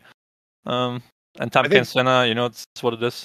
I think that game was very impressive to me because a lot of good Yuumi play is knowing how to make switches at the right time to who needs to do things in a team fight or who needs the heals. And it's also being able to pop off without getting caught by crowd control. So you have to know a lot of different ability cooldowns on the enemy team and track those very carefully. And you were doing all of that extremely well. So yeah, I mean, I think that's probably one of the best, if not the best, like Yuumi games from an NA player that we've seen in LCS. So for you to come in right off the bat and have that level of game sense as a support player, I thought was very impressive. Yeah, I did get play of the game, but I don't think I played that well. But I think Yuumi is harder to play in games where you're playing as like Wukong or Talia, where the rocks interrupt you, like instantaneous CC like that. It's very hard to play against. But in their game against CLG, they had like Senna TK, Yone, what they have mid, some useless champ. Zoe, really good for Yuumi to play against, so it's very easy to play, but still I think that we did well in that game. I think that laning phase, there was a little bit of an oopsie here and there, but overall a good game. I'm happy with that game. It gave me a confidence because we had a kind of rough week of scrims before week 2. We had a good week of week 1 scrims, and I was really confident, then 2-0, and then we got kind of reality checked last week in scrims by Liquid and EG, so we're getting there. Before we get into more of the contemporary stuff with the specific games from the past couple of weeks, I want to go back real quick and just ask about the green card situation. So is this an application, or do you have your green card yet? Or I am done. You are done. You have it. Yeah. No, I don't have it in my hand. So the thing is, once you're done with the process, get this like 5 kilo stack of papers. You have to surrender to the airport upon arrival. So I did that. And then they gave you up to 90 days, I think, before you receive the little sticker, the actual green card, right? Yeah. So in about a month, 2 months, I will have the card in my hand. And then you're an NA resident, which is huge. I mean, the guy said, "Welcome home" when I arrived in the airport. It was kind of fucking weird, right? I was like, right, yeah, welcome home. But it is done, yeah, and I'm considered a resident, I suppose. I have like a temporary green card in my passport that will get removed once I get the little sticker, and then I have that ID card as my actual green card. That is when you've completed the game of how to make money in League of Legends. When you're already a good import player and you're now an NA resident, and now they have an extra and you're a support on the team. And you're a support. You getting caught? Don't worry. And you're a support player as well, yeah. You're an import player who plays support, who counts as a resident. Is actually the timing is absolutely impeccable for this change because the NA support pool is just been weak. It's just him and his old mate Vulcan. It's just him and Vulcan just going, right, me and you. Am I the best of you? Who gives a fuck? The rest are all shit anyway. I mean, it's a huge advantage. So I think the roster swap probably, the role swap probably is going to be good for you potentially in the long run. But I think right now the green card doesn't change anything because we don't have an import cap on our team. We only have Berserker, right? Right. Flash, Blabber, Jensen already are residents, and I am going to be soon. I actually don't know if I count as a resident yet in the league's terms. But it doesn't matter. It doesn't matter right now, right? Like you say, it doesn't matter. But it could matter next year, right? Yeah, but in the future, it could open up more possibilities, both for me and for C9, if I continue playing here. Depends on what happens this year. If I'm shit at support, I'm sure they don't want to have me next year, and I'm aware of that, and they're aware of that, so... But in that case, my green card will be allowing me to be sold for more money anyway. So it's only going to help me in every way possible. You know what's perfect as well, Monty? Here's what I'm really looking forward to.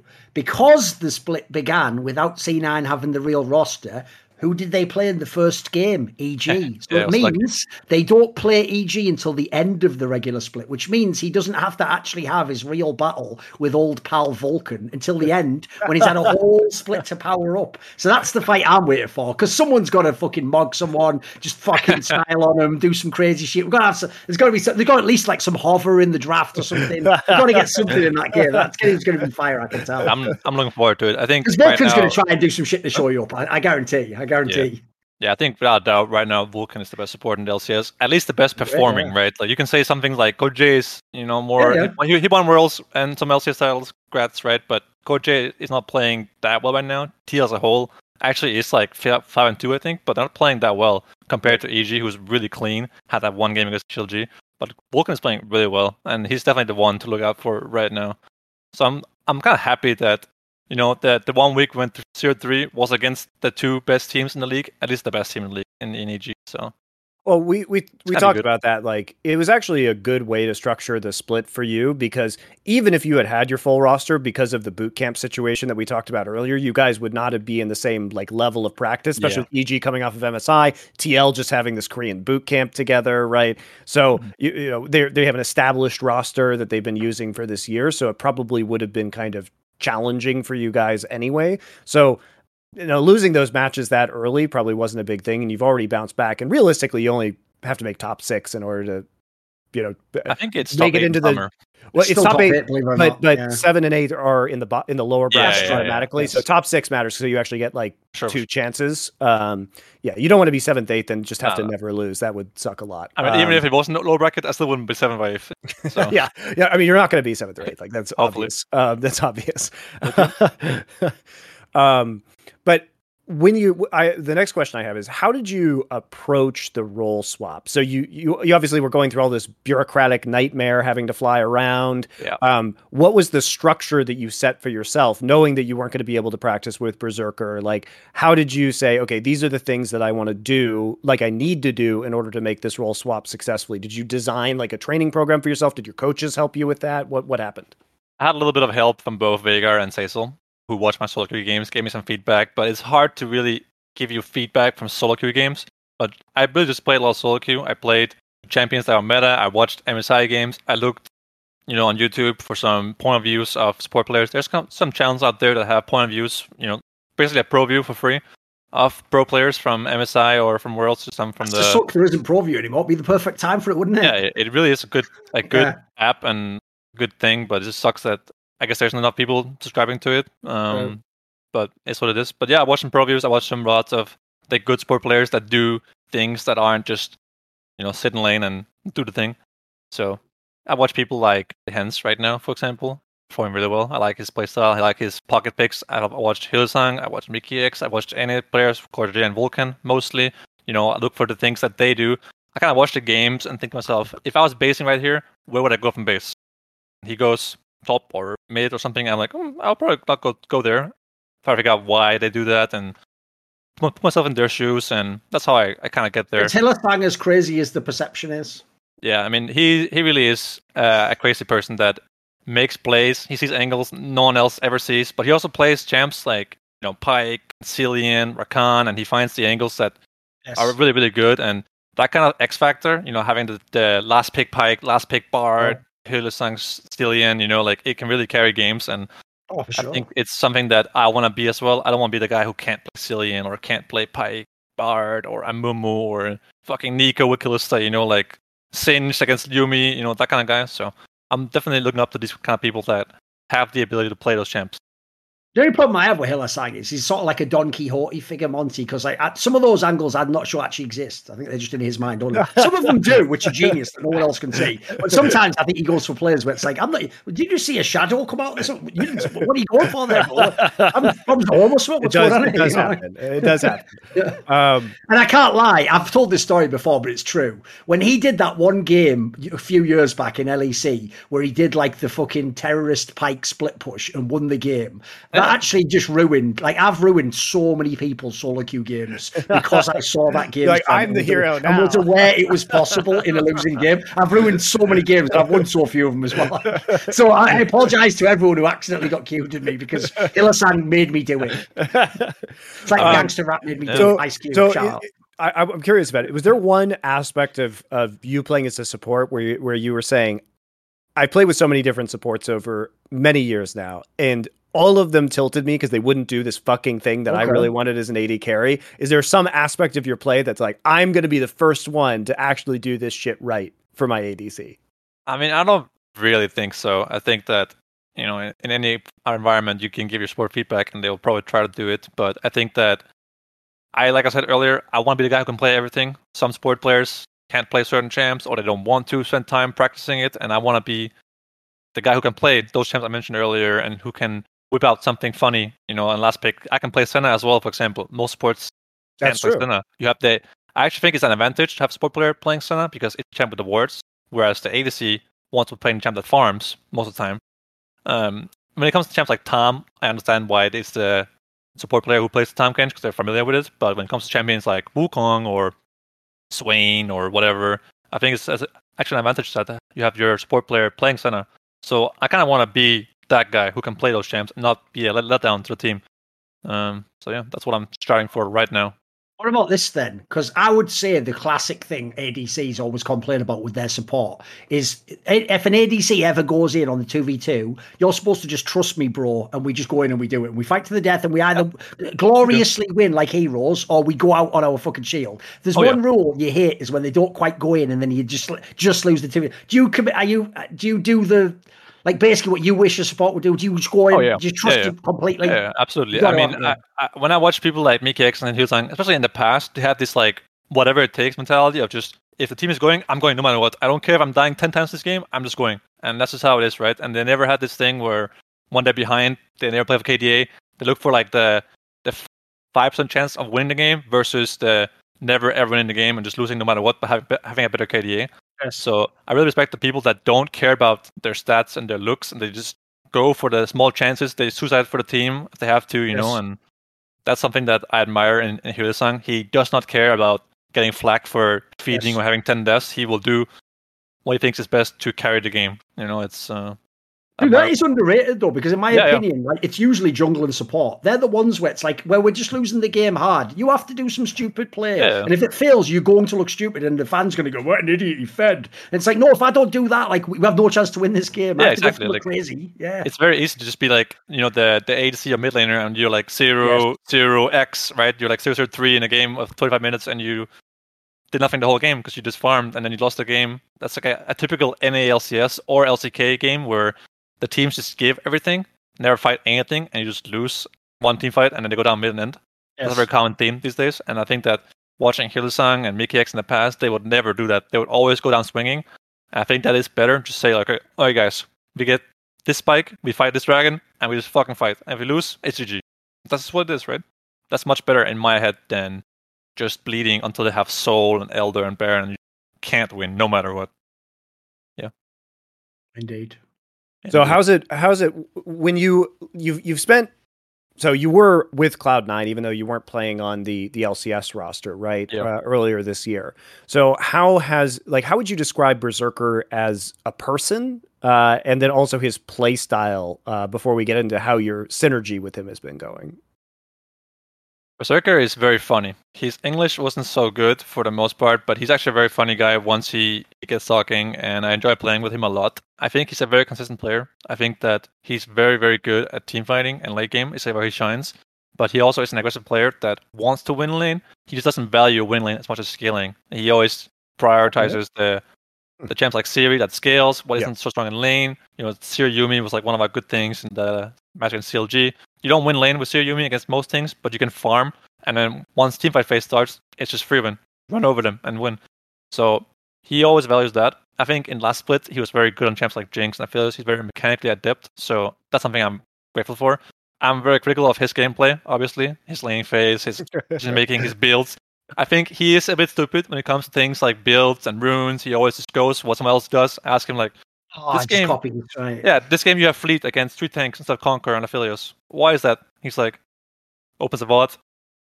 Look, T1 Gomusi has fleet. There you go. I'm like, bro, he's playing against Jace and you know, like Ezreal, like Corki. Of course he has fleet. You're playing against Ornn and Sejuani. Like, bro, you need to have Conqueror, right?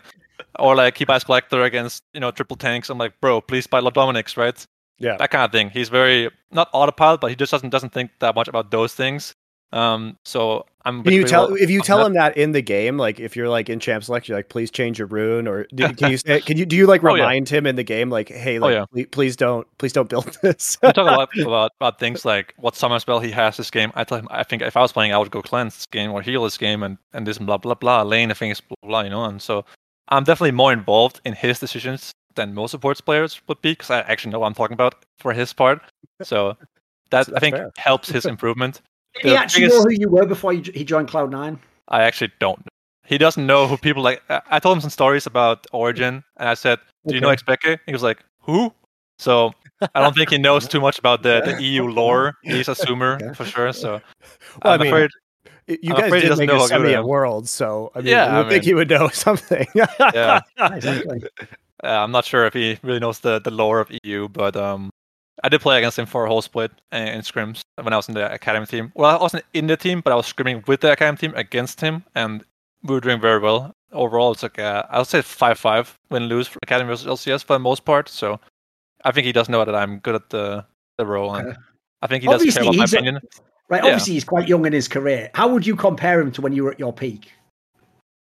I think that when I was his age in my rookie season, I was better. I think that I was very good in my rookie season. That's undeniable, I think. But I think that he's very mechanically gifted right now. And I think that with time, his weaknesses aren't mechanics or hands. It's just brain. I think that right now English speaking ability is holding him back a little bit. I think that once that gets better, he's more comfortable with the team. He actually cares a lot about things like Herald and moving for objectives and dragons. He has like the late game in mind a lot. And I think that once it gets a little bit better with English, he will actually have a lot of voice, a big voice in the team. Right. And I think that's when he will become the best player that he can be. So I think that late summer this year, he will be by far the best ADC. I also remember this, Monty, but like back, I think it was actually in like season 6 or something. Back in the day when Sven was still, I think it might have been when he just joined G2. I can't quite remember, but I remember there was the famous flame where the flame war actually started between like bloody fucking, I think it was like Freeze and Steel back when they were still ADCs. But then good old Forgiven just jumped in and he said the infamous line where he said that like he referenced Sven and Reckless, who at the time had vaguely similar styles of playing the teams were in, and he called them the Scandinavia Wonder Boys, right? It was essentially implying, they were sort of like the kids born with the silver spoon in their mouth. Everything was easy. Well, all I'm going to say is respect to Sven. He's finally become one of the help. He's now a butler. So there you go. Just ask him to work. How's it doing? So what would you like there? Whatever you need. Always fun to think about that. SK Gaming chose Forgiven over me, right? And then I actually don't know if I talk about this a lot before, but I did tryouts for SK Gaming in 2014 at the end of the year, and it went really bad. That one scrim I had with them went terrible, and they chose Forgiven. And then a month later, I got an opportunity from Fnatic and from Origin, same week basically. And I always think about how grateful I am that Forgiven was better in that moment, on that time, right? And now I'm playing, and then I played in a much better team. So it's fun to think about that. That was the case. So, but yeah, good old times. Kind of miss it, honestly. The banter was different back then than it is now. It was wild. It was wasn't it? I know. It was good times. Yeah, I do miss Freeze and Forgiven coping that me and Reckless were on good teams, but just lucky or whatever, right? It was good times. Yes. So. Speaking of like you scrimming against Berserker, how was it operating with because one of the reasons I think you came back was the opportunity to actively scrim against the LCS team, right? You agreed to the situation that you were going to be in at the start of this year, because there was a big push from Cloud9 at the beginning to really set you guys up as like hard scrim partners. Did they really do that? And was it successful in your mind? Yeah, when Ellis was there, at first we were scrimming 2 days a week against the LCS team, and the scrims had like purpose. We would play the same draft 3 games in a row until the LCS team won, or like we'll play certain champions that they want us to play. So yeah, at first they had a purpose and they were kind of useful, I think. But there's always this one thing where LCS teams that are really good, for example, don't want to scrim a lower tier academy team because it's a waste of time at the moment.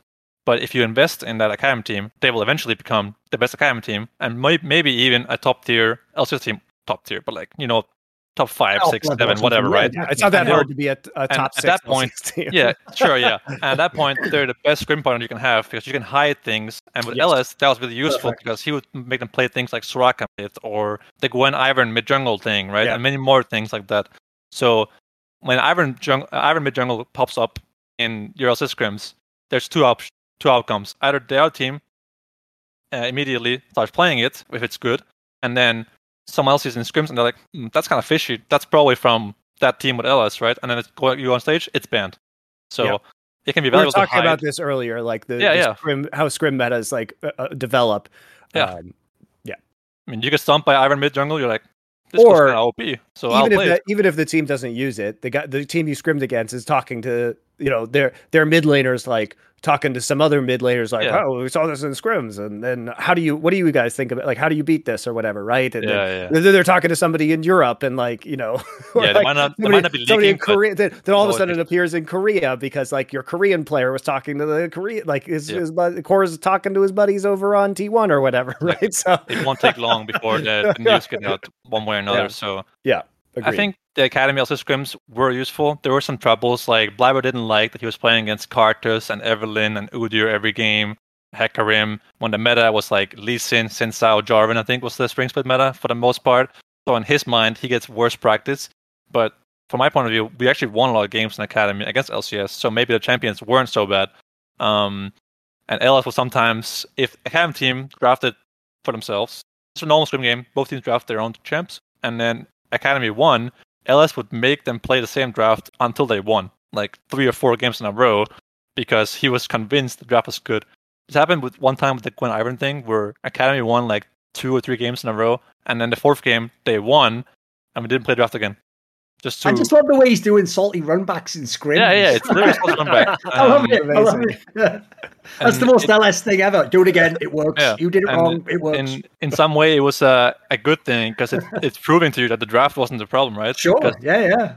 I speak here as a player that number one cope players use is they blame draft. After every game, fucking draft. I went 0-10, fucking draft, man. Shit coach, man. Fuck. So that's like a very common thing, and that was been good for that moment because I think Gwen Ivern was really OP and it was so easy to play as well. Just don't lose early game, 10 minutes and it's GG. Give one dragon, one herald, and you win. So, but it also, I think LS was good in a lot of different ways, not just for organizing the in-houses, but it's always hard because there's this balance between is scrimming EG or TL just better than scrimming Academy team because they're better players, better laning phase practice for everyone, better mechanical practice, team fighting, all that. Or is making your Academy team better for the long-term investment better. So it's a hard thing to balance where I think if your Academy team is just dog shit, it's just not worth it at all. But C9 has traditionally had a pretty good Academy team overall. They've always been like a top 1, 2, 3-ish team. So it can be worth it, I think, to put some time into it. I will say, though, I do think a flaw that it sounds like LCS teams still do is, when you have those times when the league's top heavy, like there's 3 teams that are all amazing, and then everyone else is like, whatever. The mistake they make is when they only practice each other. Because I can tell you historically, the reason why classically teams don't do a boot camp when the old days it's just 2 teams is because all you do is just eventually you figure out you're not even practicing the game, you're just practicing against that one team and you just tailor everything to exactly what they do. And it can also lead you down, like we were joking earlier about on the segment before about like when people bring something into a scrim meta and then you think you're playing against the person who drafted it on purpose. Exactly, yeah. And they're just playing it because it was drafted and busted and you think, I can deal with this. It's like you can't. You're not even playing the real champion. Like that can happen if you play the same team 50 times, even if they're the best team. Sometimes you want a bit of variety just so you're playing real league still, Yeah, I mean, for sure. I think that it's worth putting time into organizing your scrim schedule. For example, last week we scrimmed TL once, EG once, Warrior Thieves once, and then we scrimmed one team we played last week, Dignitas, right? And I think that's a good way to do it. Scrim each team once, see what they have to say, and often when you're top tier team, you often give the lower tier teams one scrim day, and if they're really shit, never again. It's called the blacklist.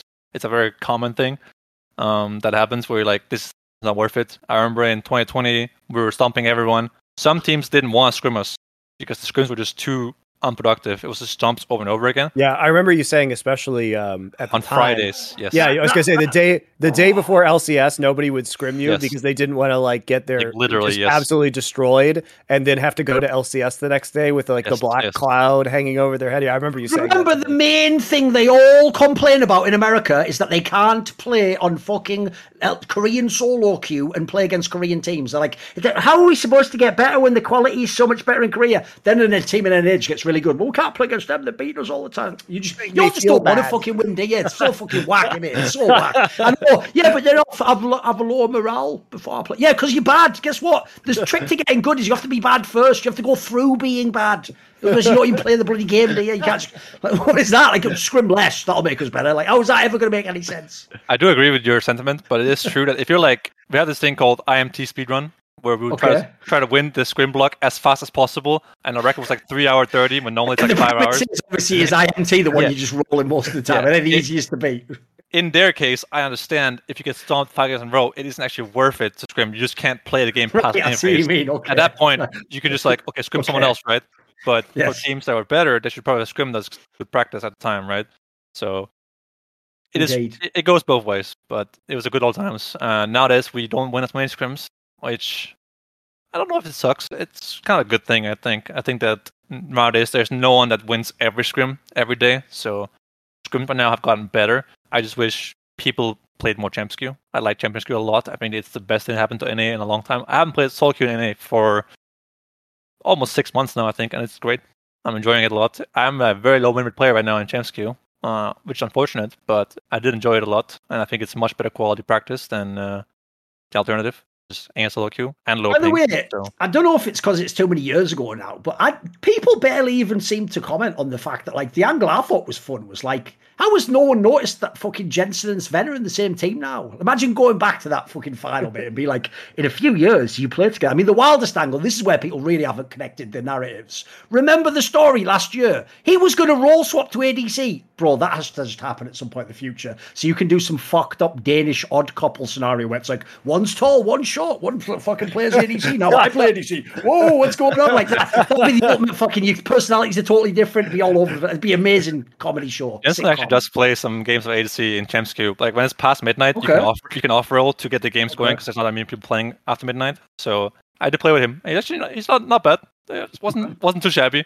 But the thing that happened in the finals was just, I don't know. It was I don't regret doing it at all, and it was fun to me at the time. Still is, and we talk about it sometimes now, and we joke about it. And it's psychological warfare, try to fuck with the guy a bit. Sure. Yeah, of course. And I enjoyed it, and I think that he maybe didn't, but he does laugh at it now, and he won, right? So exactly, yes. You can be magnanimous and say he won, can't you? And also fucking get over it, mate. Yeah. Or in his case, maybe he never will get over it. I enjoyed it back then, and now he enjoys it for the rest of the time. So in the end, Sven, you can be the bigger man. Yeah, I mean, I can own up to my mistakes, no problem. Like that final doesn't haunt me at all. Like, I wish we would have won, obviously, right? And it would have been great for TSM and my time there, because I feel like my time at TSM, I didn't play that well overall, and it was a sad way to end a 2-year process with 0 wins in finals, just one final only. So those lines, by the way, obviously the worst thing about that final in particular is that one fucking E into that bush has now, people act like you do that every game, dude. Like that has almost haunted you in your career. And the reason why that sucks so much is because when I remember your rookie year, you were clean as fuck as an ADC, dude. You were doing a really good job. Like I feel like people have now just like tarred you with that brush that you're like the guy who just hints randomly now. Yeah, there's definitely like a bit of like thing where if you do something really bad once, people kind of like brand you as that guy, right, for the rest of the time.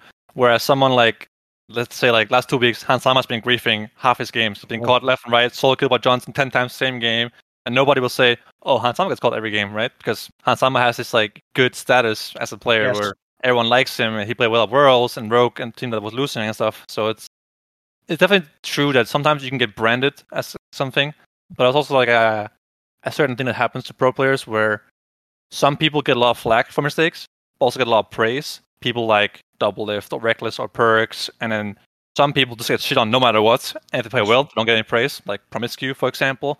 And that's a big reason why I stopped using social media, because it just triggers me that like one guy can solo kill another guy up 10 levels and 5k gold, and he's like, whoa, insane play, man!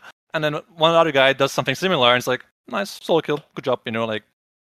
And then some people's mistakes are just highlighted so much more than others, and it's like this fucking annoying process of social media that I just hate. So I stopped using things like Reddit. I still tweet sometimes when we win, but I dodge social media when I'm losing, because I can't handle people that are annoying on social media. Even like normal people that talk about politics or whatever, it just fucking triggers me. So I know. We talk about this. Twitter used to be fun in like 2015. It's just really not fun now. Now it feels like there's some guy who's trying his hardest to find a way to be triggered about what you said and take one little sentence out of the whole context and then use it against you. And you're like, bro, that wasn't my tweet, like the straw man or whatever it's called. Or also, I was just tweeting a joke, and like, come on, dude. It's just not. Yeah, exactly.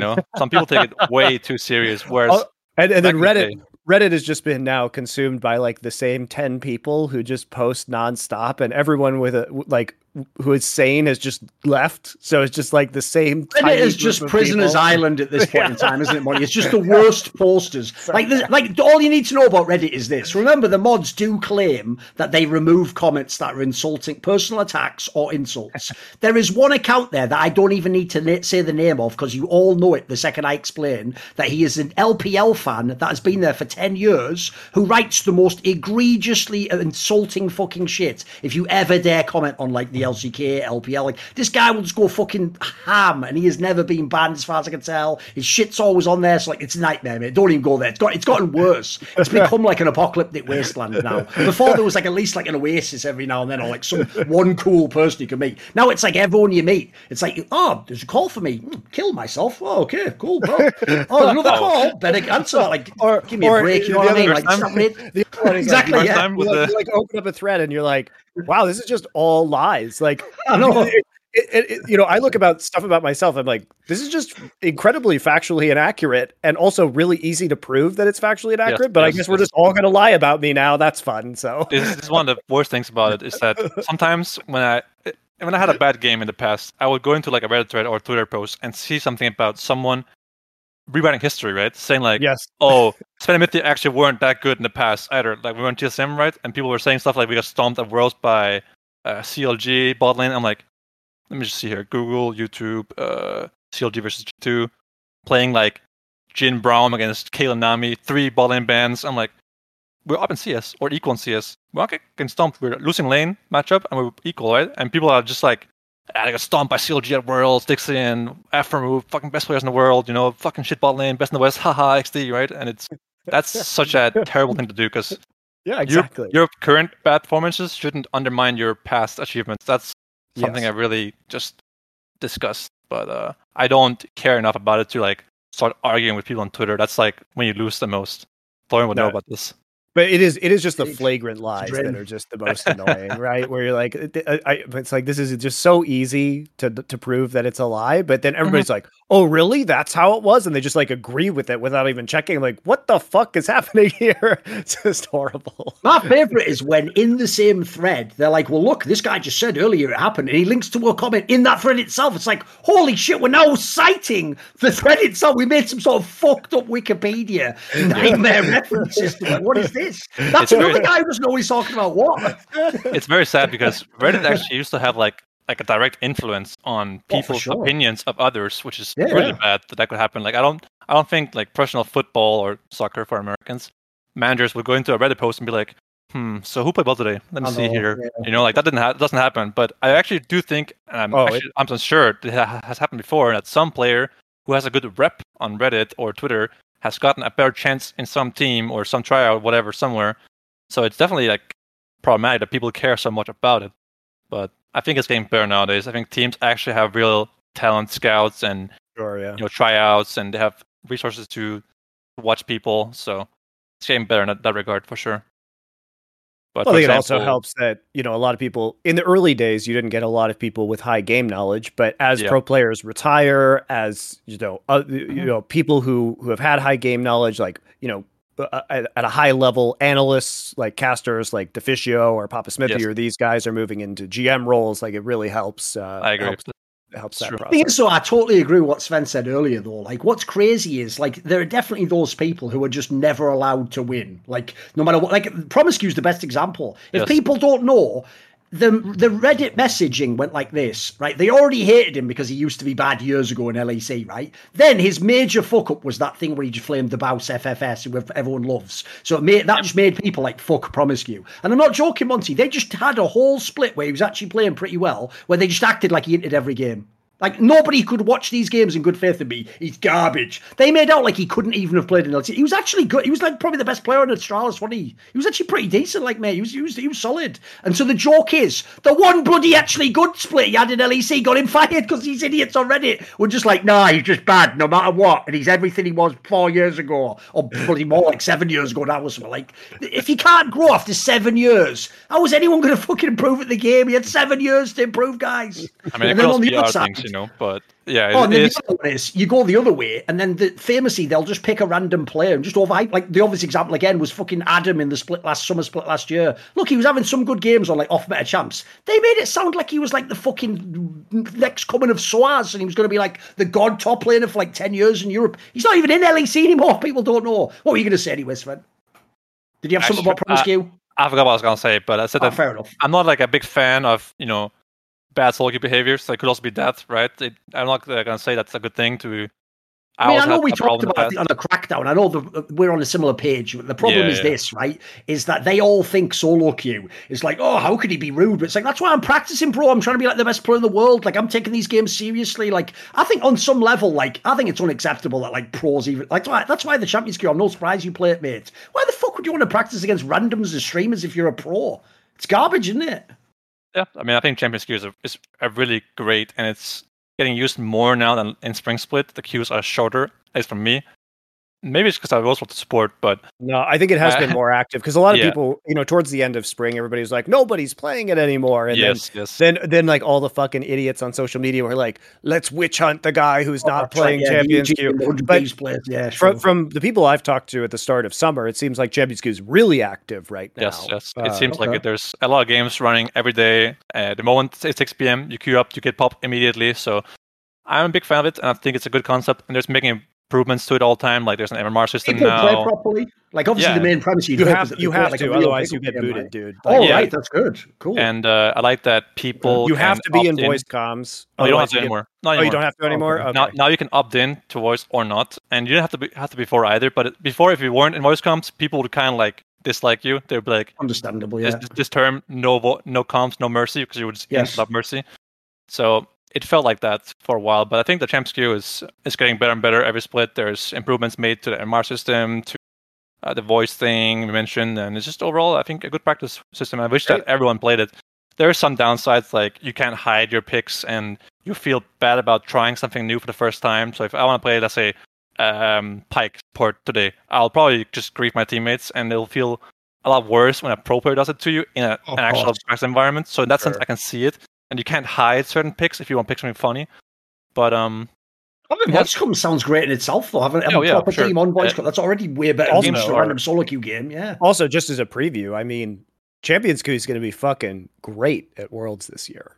I mean, it's going to be insanely good streaming content, like really fun for I wonder what they will do, because it will be kind of bad to have like Showmaker and stuff against fucking amateur player top 10 team. Amazing. That's like a too big difference. So maybe they have to restrict it at that point to just the world's teams plus LCS or something like that. I don't know, but yeah, Champions queue, lower ping, better players in every game. Full on rolls, no autofills, nothing. It's just better in every way than solo queue. So unless you want to hide your picks or some things, so you can int or you can practice something funny. That's I think. I wonder how they're going to handle Champions queue, actually, because as Worlds moves around NA, they're going to have to move the Champions queue server with the teams, most likely, I would think. So it'll have to be in the different locations. They do that with the actual tournament server, though, so I think it wouldn't be that big of a deal to just move it along. But I guess that would affect everyone else playing from somewhere else in America. Yeah, like the exactly. Teams and stuff. That's the question I have, because the tournament server is one thing, because it's just on the LAN. It's not like connected to the internet. So they'll have to do something different. But I'm sure they'll figure it out. Yeah, there already is some players playing on Champions queue with lower ping than the pros, or like close to the same, or like some has 50 ping, some has 40. Like the LAN players, for example, have higher ping than the LCS pros, and that's just what it is, right? So, yeah, I think they'll just have to. Some people will just get a short end of the stick when Worlds comes around, because I think they can't make the pros that are playing Champions queue play on higher ping. Just can't. Yeah. I think that the Korean pros and the Asian pros in general will be very happy with this change, because they always had this thing where they hated anywhere else because of the high ping. I remember in World 16, there were so many people making jokes about how 60 ping, KEKW, right? And now it's only like 48 for most pro teams because of great internet connections, but still, it's much higher than the 8 to 10 ping they're used to play on. I also think that angle of having the voice comms, assuming people want to do it, is mad underrated though. Because there's another reason I always thought solo queue is such worthless practice for actual pros beyond just like basically keep your mechanics up or whatever. So you can't even bloody talk to your teammates and do any like moves together. The madness is when people are typing in a fucking solo queue game. You're typing. We're doing fucking cybering now. Like what the fuck are you talking about? Like at that point, just be Chovy and just playing up. They know what you're doing, mate. Because I always thought like in League, it's such an OP game if you can talk to people with your actual voice. Like then you can work together. Oh, yeah. Like. The joke is like League in theory, sure, compared to some esports games, maybe it doesn't need the most voice comms. Like obviously CSGO needs permanent voice comms. By the way, spoiler, I'm also a cunt in that game, Monty. Like I never ever enable voice comms because one, I don't want to hear anyone else say anything. They're bad information. It's gonna tilt me so hard if they say like he's behind you and he's not, and he's just in front of me and he kills me. So already I'd rather be blind and make my own decisions. And then secondly, as you can imagine, you're gonna think I'm being egotistical, I'm making this up. If I ever enable voice comms and I speak, always like within one round, someone just goes, "You sound a bit like Thor," and it's like, fucking 2 rounds into the game now. Oh, fucking hell. 2 rounds in and this has happened already. So now I have to pretend I'm not me and just go, "Who is that?" or something, some shit like that. Or I'm just highest hits anyway, so I wouldn't be talking anyway. Don't worry about it, boys. And it's going to be better that you can't scream at me when I try no scope and die or whatever. So don't worry about it. It's all good. It's all Gucci. Don't worry about voice it. comms are definitely great. I don't know how it would be in solo queue servers like EU, because in EU there's a lot of games that end up with like 2 players just going in a complete ego battle in the chat, right? I wonder if those people would actually join voice comms and it'll make the games better. I don't really think so. But in Champs Queue, the voice comms is actually a huge difference. I think that it's very often the thing that the team with most people on voice comms just wins over the team that has 4 people or 3 people, right? It's just like, oh, they have no jungler in voice comms, so their lanes will have better communication with jungler. They will have better, set up for ganks, this kind of stuff, and they'll be more on the same page. Oh, top lane non-comms, camp him the whole game. He won't know where jungler is, because it's annoying as fuck for junglers in comms to have to say, jungler is probably here doing top camps, and then have to ping it for that one guy, or say in chat to that one guy that he's there as well, right? So you often miss out on communication that's valuable.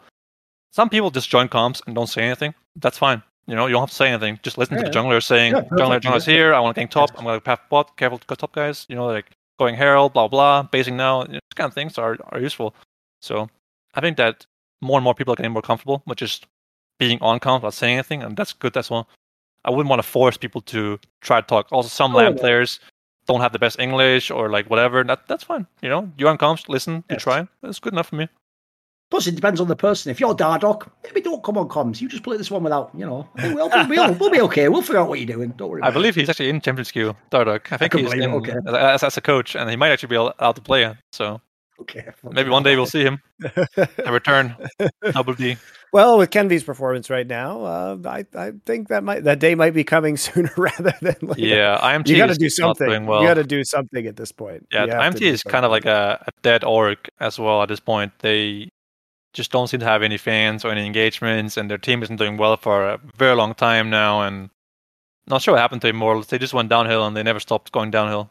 So it's kind of sad to see, because IMT was a big team some years ago. Sure, yeah. I mean, if people don't know, they are the team originally that caused all the bloody salary inflation, which is why Sven's even in NA right now. Otherwise, he'd probably be on like fucking Rogue or something trying to win Worlds still. Oh, sorry, he's still trying to win Worlds. I said the part out loud that was supposed to be quiet. Reminder, I beat Rogue at Worlds this year. Okay, fair play. Maybe try a different team, maybe. That's true. Fair play. I was one of the only people who said that upset was possible, guys. I did call that one.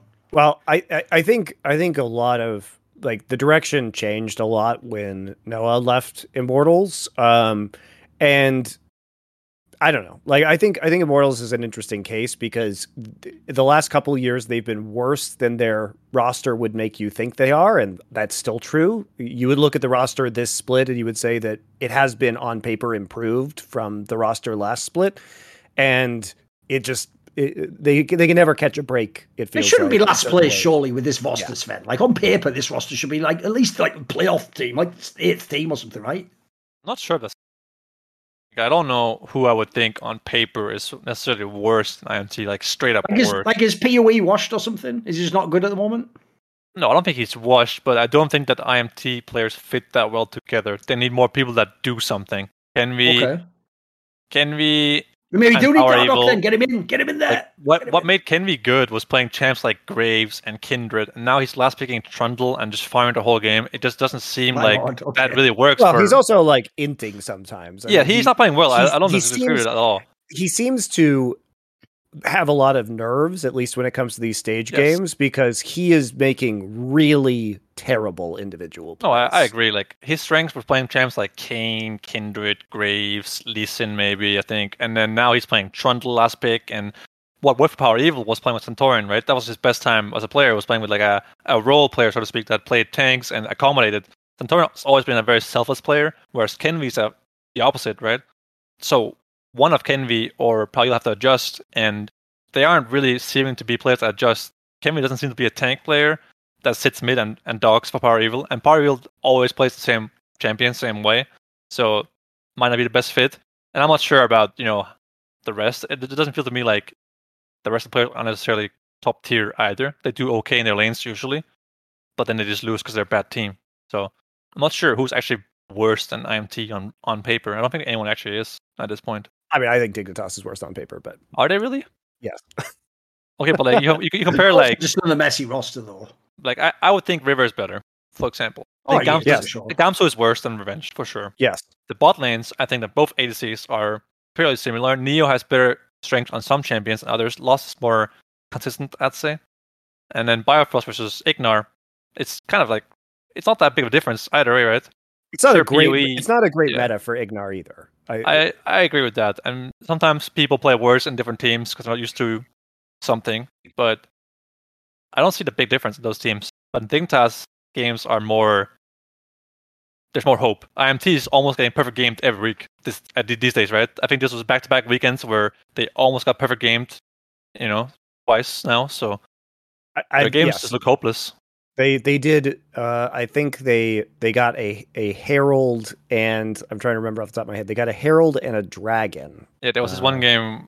But they didn't get any kills. They've obviously just been cursed monkey pot again. They just went to the cursed monkey pot and they said, we just want to play a ton of perfect games. And they didn't even get a Herald. They got a Dragon. But yeah, it was the one with the lost. Is it the one with the mid towers thing? With the lost mid towers for Dragon? It was the game against Dignitas that was. I mean, it was pretty bad. And then. Yeah, I mean it's tough. I've got a joke for you, Monty. Right, Kenvi. The reason I know he's in deep shit, Monty, is because his surname literally is Espinoza. Right, his surname is Espinoza, Monty. So that means he can't even pray to God because he believes there is a force that could represent God, but it doesn't have a personal identity or anything. It's a very self-indulgent joke. I knew you'd be the only person who'd appreciate it. Sorry, it's all good. It's all good. Look it up, kids. Do your homework. Look up your philosophy. But yeah, that's actually really funny. But yeah, I mean, they did almost get perfect game by Dignitas. Even by Golden Guardians, I'm watching the game right now. By 100 Thieves. The Golden Guardians game. They got one dragon and one kill at. They got one dragon, one herald. That's the one I was thinking of. So yeah, they do almost get perfect game like multiple times. The bad thing about that Immortals game. So they did. So it was almost worse than being perfect gamed. We were doing like a live viewing of that on this channel, Amazing and I. And like the crazy thing about that game in particular was that they got objectives, but they traded down for those objectives. Like they got Herald, but then they lost like 1,000 gold other places on the map. So they actually would have just been better off not doing the Herald. So the hilarious thing is like technically they didn't get perfect game, but somehow it was even worse than a perfect game because they just dug themselves into a deeper hole by not getting perfect gamed. It was pretty crazy to watch. Yes, I remember I'm watching it right now on my second monitor that IMT's ball moves up to the Herald, and then you look at the gold difference before Herald, it's like 700 gold for the Golden Guardians. And then 1 minute later, it's 1.8k gold. Yes. One gets like 3 plates, bot tower. Yes. And it's up 1,000 gold. And you're just like, and then you look at how the Herald was used this game. Kenvi has it, and he puts it. Let's see here where he puts the Herald. What does he use the Herald? Does he even use it, Herald, this game? He puts it top, and it gets 2 plates. Yep. And so they got 320 gold, but they lost 1,000 gold. It was pretty funny. The gold went to Trundle, right? And you're just like, what the fuck is he gonna do with his fucking gold, right?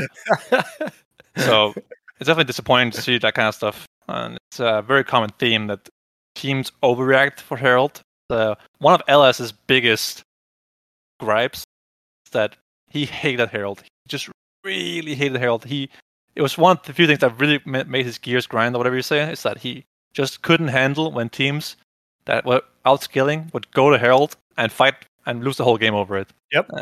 It was really interesting that he had some things he just cared so much about.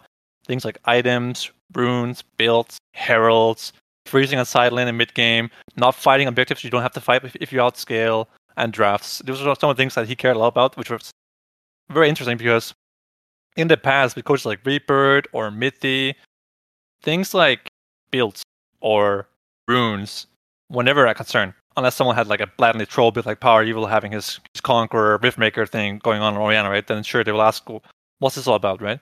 But besides that, they never cared. But Ellis put a lot of effort into thinking about, cookies is one of his big things, and runes and item builds, and making people think more about their choices instead of just autopiloting to the most comfortable thing and the most normal thing, so to speak. So it was interesting to see him in action for a while, because I was there watching from the sidelines for the most part.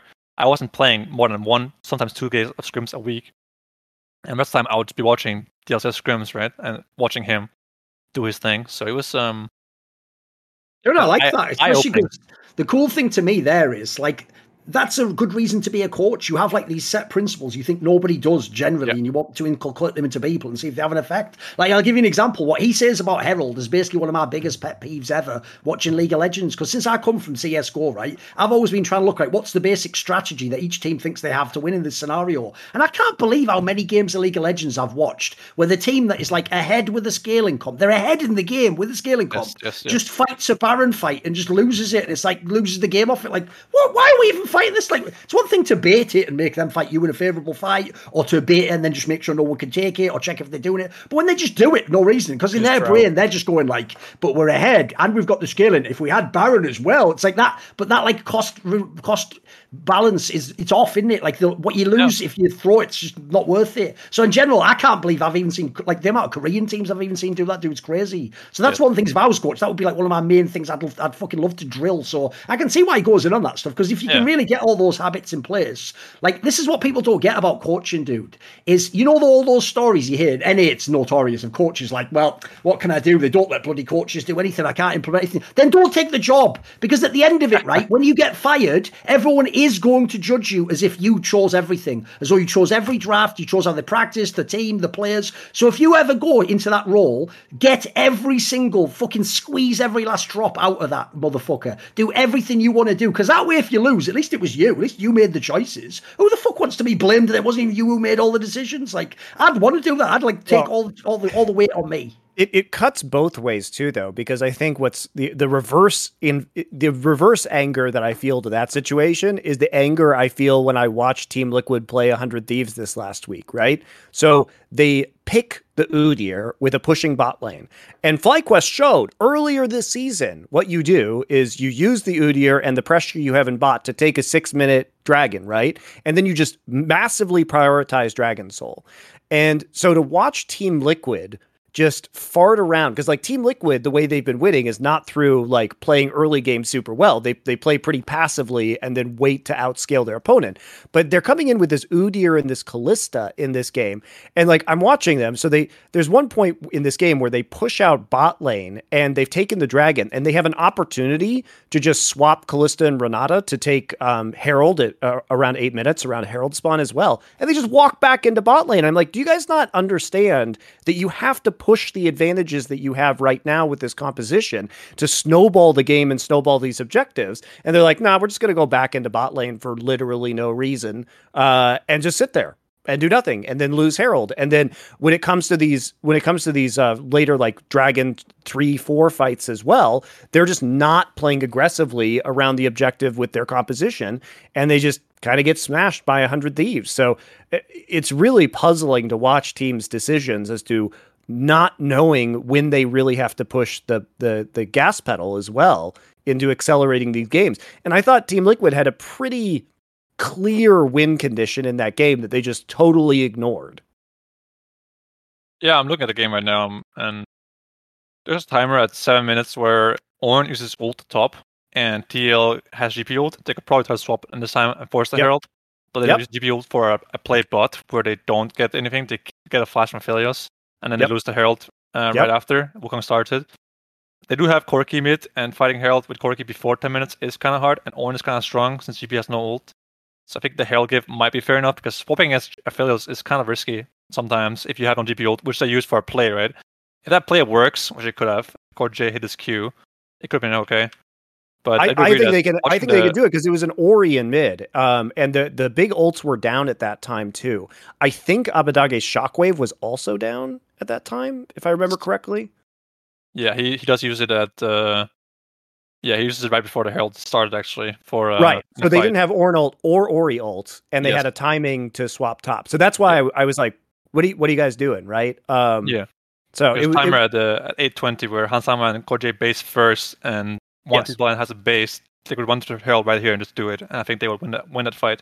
They did use GP ult and Coast ult for a fight on both sides. Maybe what's making them not go for it.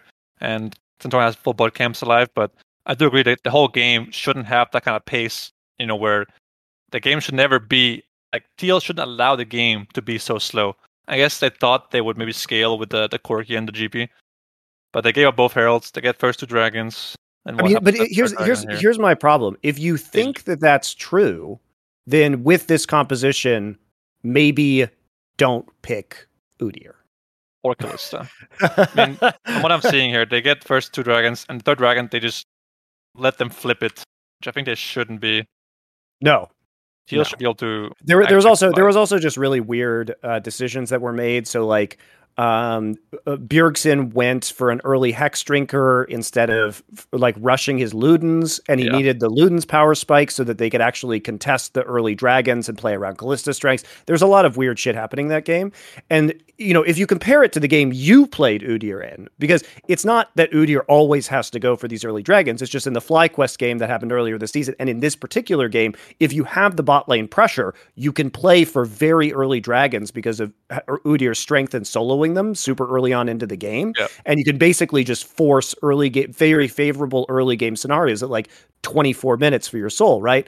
But when you guys play it, it made sense to play more passively because you had this Yuumi that was basically allowing the Udyr just to run at their back line for free in your game. So it's a different win condition with the same champion based on the composition. But you guys played out, you guys just kind of farmed it up with the Udyr, and it made sense. My point is, like, Team Liquid is playing this style that doesn't necessarily mesh with the composition, and they're so passive that it really doesn't make a lot of sense. Yeah, in our game, we actually made some mistakes as well. We told Blabber we thought we could push in the bot lane, but we actually couldn't. CLG's bot lane and played very aggressive, took a lot of damage, and they had to push.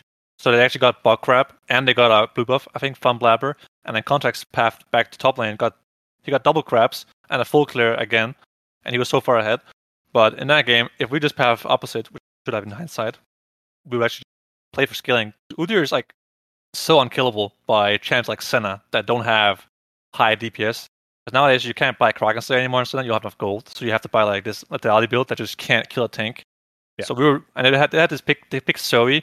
So they have Zoe, Yone, and Senna. Very low damage to a tank with an enchant on it. So we just knew that if we don't lose the whole game in 15 minutes, we will just auto win teamfights with Siri, Yuumi, Udyr, and we will just run them over, and we did. So yeah, I think sometimes you can draft for late game with Udyr, and sometimes you can draft for early game. But in TL's game, they're playing against Ornn, Orianna, Aphelios, and Wukong. So that's not enough damage to kill an Udyr in this game. I think TL's biggest mistakes is probably just not fighting the 3rd dragon till the absolute death, or the 4th one. Let's see what happens here. We got the 4th one. When is the soul spawning? Here. Month 1 banger. I mean, the bigger problem is that TL is at min 26 against Orianna, Aphelios, Lulu, Ornn, and they're up 0.7k gold, and it's Cloud Soul. They just don't have enough gold lead to actually win this game, given how useless Renata is in this game and how bad Kalista is against all these champs. They picked an early game comp and they just can't win. Yep. Yeah, I mean, they have to force harder, yeah.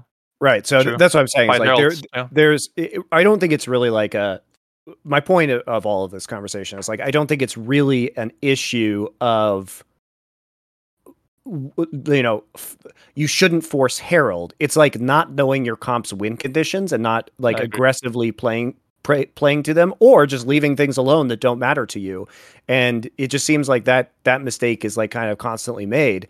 And, I don't know what's going on in LCS with like Lucian, but I watch other regions and Lucian is fucking good. And I watch LCS and Lucian Nami is just terrible because people don't play aggressively enough in lane. Like they don't take the same level of like all ins with confidence that we see in other lanes. Like, there isn't a universe where Immortals should be losing to like Zeri Lulu with Lucian Nami. Like they were just got destroyed immediately and then couldn't do anything for the rest of the game. And if you're not actively pushing that advantage, you're missing out on the point of running these compositions, which I find very weird. Has somebody, so here's, when it comes to Lucian, who has been doing well with Lucian in scrims? Because clearly everybody in LCS thinks like, this is the tits, man. Like they want to go after it, but everybody just fails with it. So what the fuck has been going on in scrims? FBI? Who is it? Who plays it? I will say that last week we were doing very well with Lucian Nami, and then this week we tried it again, and it felt a lot worse because it got nerfed on this patch. And I think that's true. You can't play as Lucian with a lot of things and go like sort of even, but you're pushed in a lot of time and you're not having any control of the laning phase. So there's that.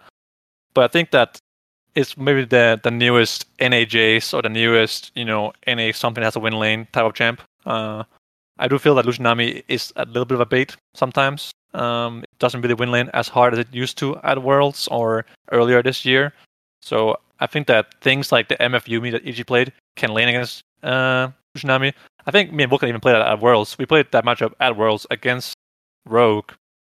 And I think that MF Yuumi can actually lane and do fine. And then you outscale in a lot of ways because Lucian Nami isn't that good against a lot of things. But Yuumi is just an OP character, right? So yeah, I think Lucian Nami might be a little bit of a bait for any teams, especially in the lower tier teams. I think that if I was playing in a team like IMT who played Lucian Nami this week, I wouldn't be that hyped to play a champ like that. Same thing goes for things like Kalista.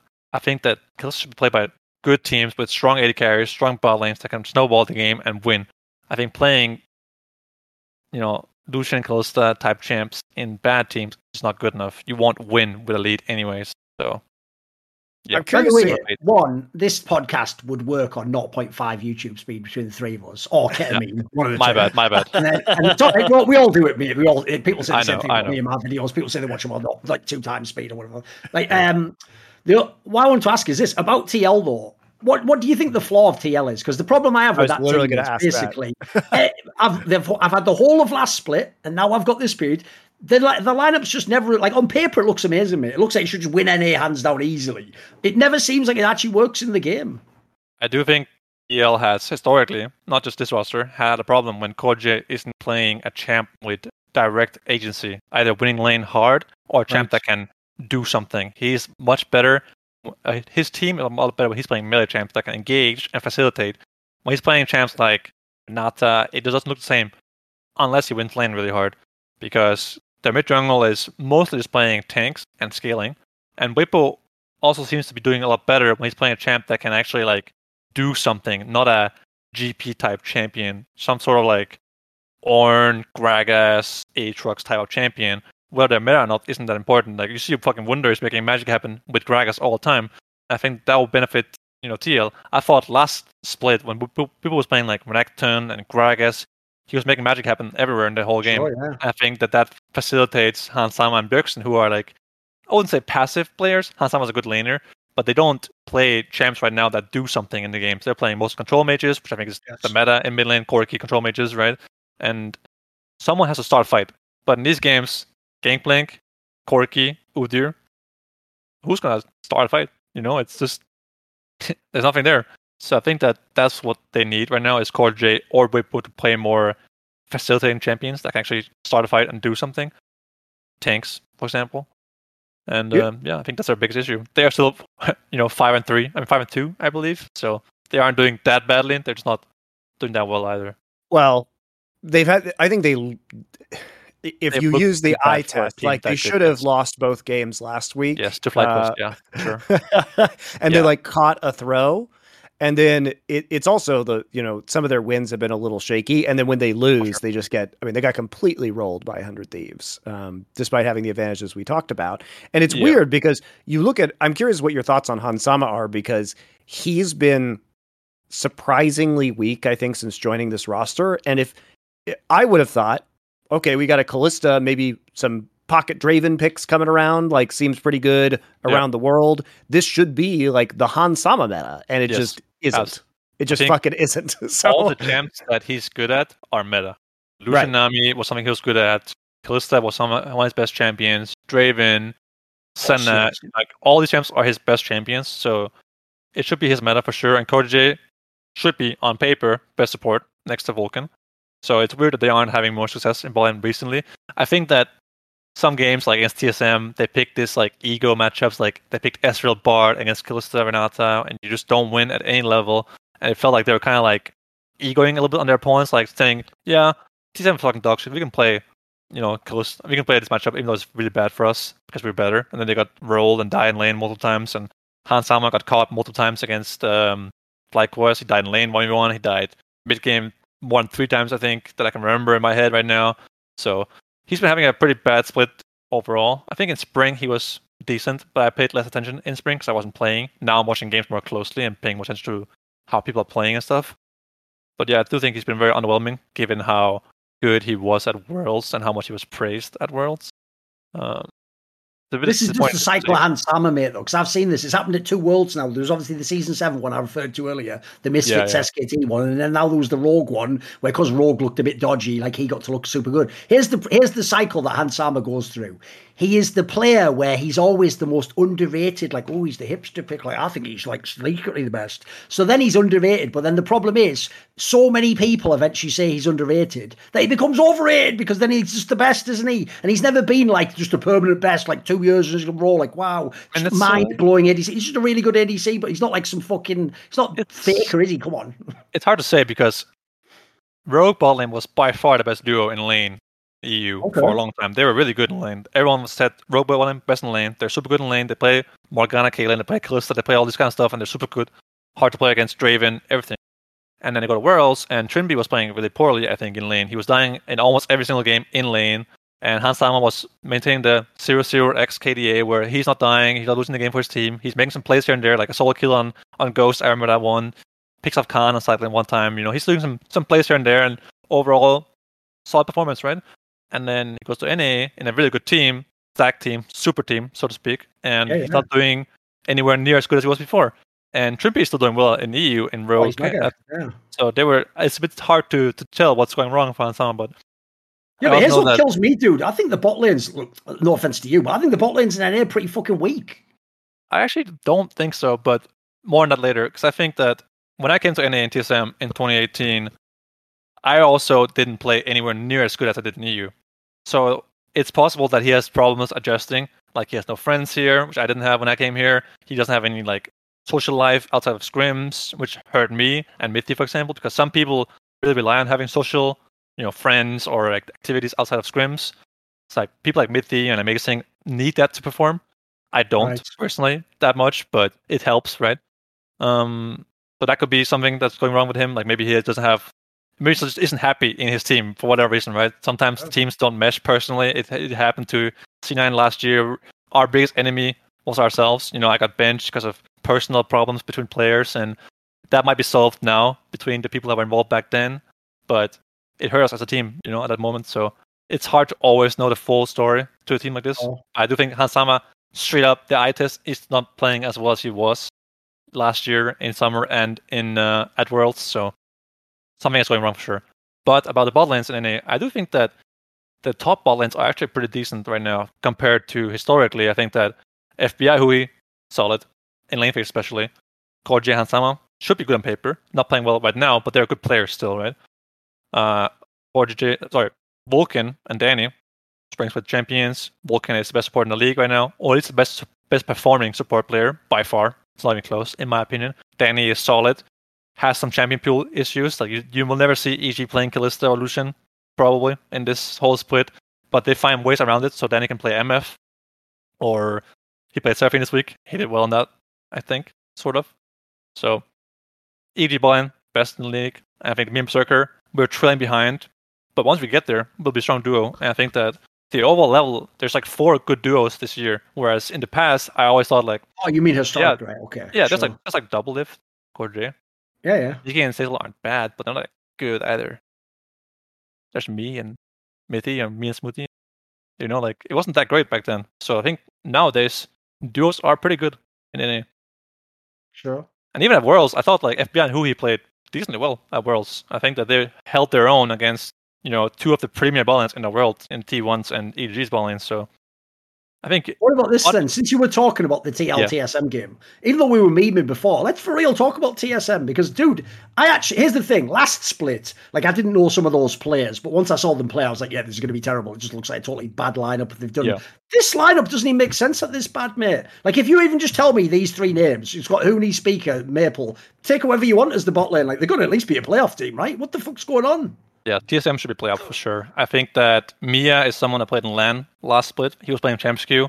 And I was actually very impressed with him. I thought that he was, a lot better than the average LAN team player. And I thought that this guy was in time, could be really good. So I'm happy they took a chance on him specifically. I think that Maple, I don't have to speak for Maple, right? He's proven he's a very, very good player. I think that his biggest obstacle will be, learn language and the culture. It's hard to go from east to west, I think, as a player. That's a bit weird. I didn't even thought of that angle. You played this motherfucker at Season 5 Worlds. It's I played this guy. I played this guy many years. LTS. Yeah, I played him at World Season 5, at IEM Season 6, at some other thing later on, and he's a great player, a lot of experience, and I think that he's a player that does something. He's not traditionally been a player that sits back and lets his team lose, right? So I think that he can bring something to TSM. No, he's engineered a lot of upsets against world-class teams, right? Yeah. That's also why you would think this team would be good, like Speaker and fucking Maple. That should be like the Newcastle of Maple, like fucking go ham, play mid-jungle. Yeah, look at some of the games right now. Who did they play against? I mean, this week they played all the lost games? the EG and Dignitas. Yeah. So yeah, Dignitas, not a good look. What even happened in that game? Yeah, I didn't watch this game, I think. Maybe it was right after our game, so I was busy with interviews. Oh, I remember this game. I mean, I personally think that TSM is kind of in the category right now of playing the harder team comp. They have like this Renata Calista thing against Siri, Yumi, and... I mean, Blue Side's had pop-off games on his ear as well. Yeah, I agree with that. He's been playing a lot better than I thought he was. But it looks to me like TSM... Oh, wait, what happens here? They throw the whole game for Rip-Off? Oh. What is Tactical doing? That's the question I'd like to ask. That's the real story, right? That's a larger question I would genuinely like to ask those. But they lost the whole game for Rip-Off. What do you generally think of Tacticals in ADC, by the way? Obviously, he's been different levels of teams now. What do you think of him at the moment? It sounds a bit like a Reddit narrative to say like he's hit or miss or like coin flip, but oh my god, who needs it?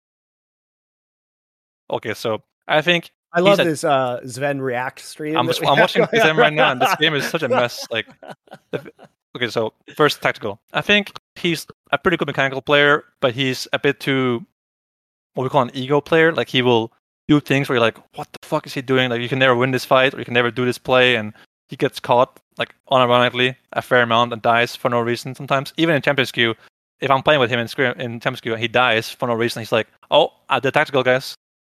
I'm like, holy shit! He's beaming on himself using his own name as that's a bit of a problem. But I do think that when he was in TL with Core J, he was playing really well, and it wasn't because of Core J. So I know he has it in him to play well. But I'm watching this game right now. TSM has 2 dragons at min 13. They're up 1.5k gold, and they're on course to get soul at 25 minutes, which is good. And then they just lose the whole game for a red buff because Tactical wants to hit it, but then he just dies. And then Pika dies trying to help him, and then Huni gets barreled into his. He gets barreled down and just dies, and they lose a 1,500 gold lead in 1 minute. And they're playing against Azir, Gragas, Yumi, Siri. So they just played a comp that wins early game. They won early game, made one mistake, and lost the whole game. And now it's just over. That's just it. But this is why I said that I don't like when some teams play the early game comp, because you make one bad mistake and it's over. You're playing against Siri, Yumi, Azir, it's very extreme in this case that Yuumi Syria is a mega skeleton comp. Right. And Costa Renata is like the opposite. They also have Gnar and Viego who can't do anything if you're not winning. So, but it's a case of like a bad team should be careful playing a comp that doesn't scale at all. They have Corki in their comp, but that's the only champ that does anything later in the game. And Corki can't carry a tank. I would even argue there's another area where League as a game has fundamentally changed, like how the win conditions work, right? Back in the day, if you super stomp the early game in lane, you can just win the whole game. It's the end of the game. You have to... There's a certain pace to the game now because you have to use the mechanics Riot's made of the fucking dragons and the herald, etc., to end the game. Like, you're not just going to kill people and be ahead and it's over. Like, that rarely ever happens. There was this common thing Ellis would say. He would ask the players after a scrim game, how much gold do you think this team needs to be ahead to win this game against this comp? And they'll be like, 5k gold, 10k gold, blah, blah. And that will often be his reason. So you think that they have to be ahead 5k gold at this time to win the game? And they're like, yes. So why the fuck are you fighting Herald? He would be like, and they're like, that makes sense, But Summit was... I like the way he baited him into that as well. He did like the classic setup. Yeah. It's like he's like, oh, why would you do that, you idiot? Like, it's like a children's teaching kind of thing, I right? love it. He had the trap card the whole time, Yu-Gi-Oh style. Very much in the LS wheel. Really did, yeah. And Summit was always under the impression that he wanted to play Gnar and Necton and fight Herald, fuck yeah. But then someone also agreed that if he just played something else and outscaled, they would just win. He's like, yeah, that's true. I like the way he's doing it. He's now on some like fucking that little kid in the fucking Matrix movie, like, there is no spoon. LS is on some like trying to like fucking blow people's minds. Like Summit, you don't even have to fight to win. Yeah. I mean, Ellis has had very I love it. Very funny and interesting things that just really pissed him off. Like if Winsome would buy 2 pink wards on Sona instead of buying 1 or 0, he would just get mad. And then he kept doing it, and one day he was fucking slam the table and say, "Look, you have fucking Moonstone at minute." It's the first game of the split last year. Oh, because he'll want you to rush the E9, Moonstone. Of course, yeah, that build, yeah, of course. Winsome, Sona. Yes. Maybe it's here. I can't find it, man. No, I know he's someone who thinks you should complete the Moonstaff or whatever, like as soon as possible. It's right here. Yeah. It's the first game against Golden Guardians, and he has Moonstone at... Cena has 3 dragons at 20 minutes, and Soul's coming up, and he doesn't have Moonstone 1 minute before Soul spawns. Perfect. And then meanwhile, he buys 2 pinks per base, right? Puts it in a spot where it gets killed in 1 minute, and then Ellis is like, look at the fucking people. It's fucking useless, right? So that's the kind of things that other coaches will never look at. So that was interesting to work with, and I really like that he pointed out individual things a lot, like freezing a side lane. And I think that this whole Summit freezing side lanes in mid game was a really big obstacle for C9's main team. Like I would often watch reviews go on for like 15 minutes about one single point a game, and then sometimes Ellis would whip out this drawing tool, and you're like, oh shit, here we go again. As soon as the drawing tool comes out, drawing tools, like taking the belt off. Oh no, the fucking pencil's coming out, boys. Let's go. There you go. And I remember, like, I also appreciate the fact LS as a coach believes in freezing. In the bloody VOD review, he's like, "No, we're going to stay on this moment for like 10 minutes." Oh yeah, absolutely. And then we're watching the concept of freezing in the VOD review. You can't. The best part was like I was watching from Academy Room, right? I was helping them scrim as well, and then someone's like, "Guys, look at Ellis, the drawing tool," and there's like lines everywhere on the screen saying "freeze here" and "push this wave" and 5:30, blah blah blah. You're like. It was a good time. I appreciate. We have a saying in English. I don't know how you say it in Danish. In English, if you wish you could like see what was going on in a scenario, you say, "I wish I was a fly on the wall," because you wish you could like stop.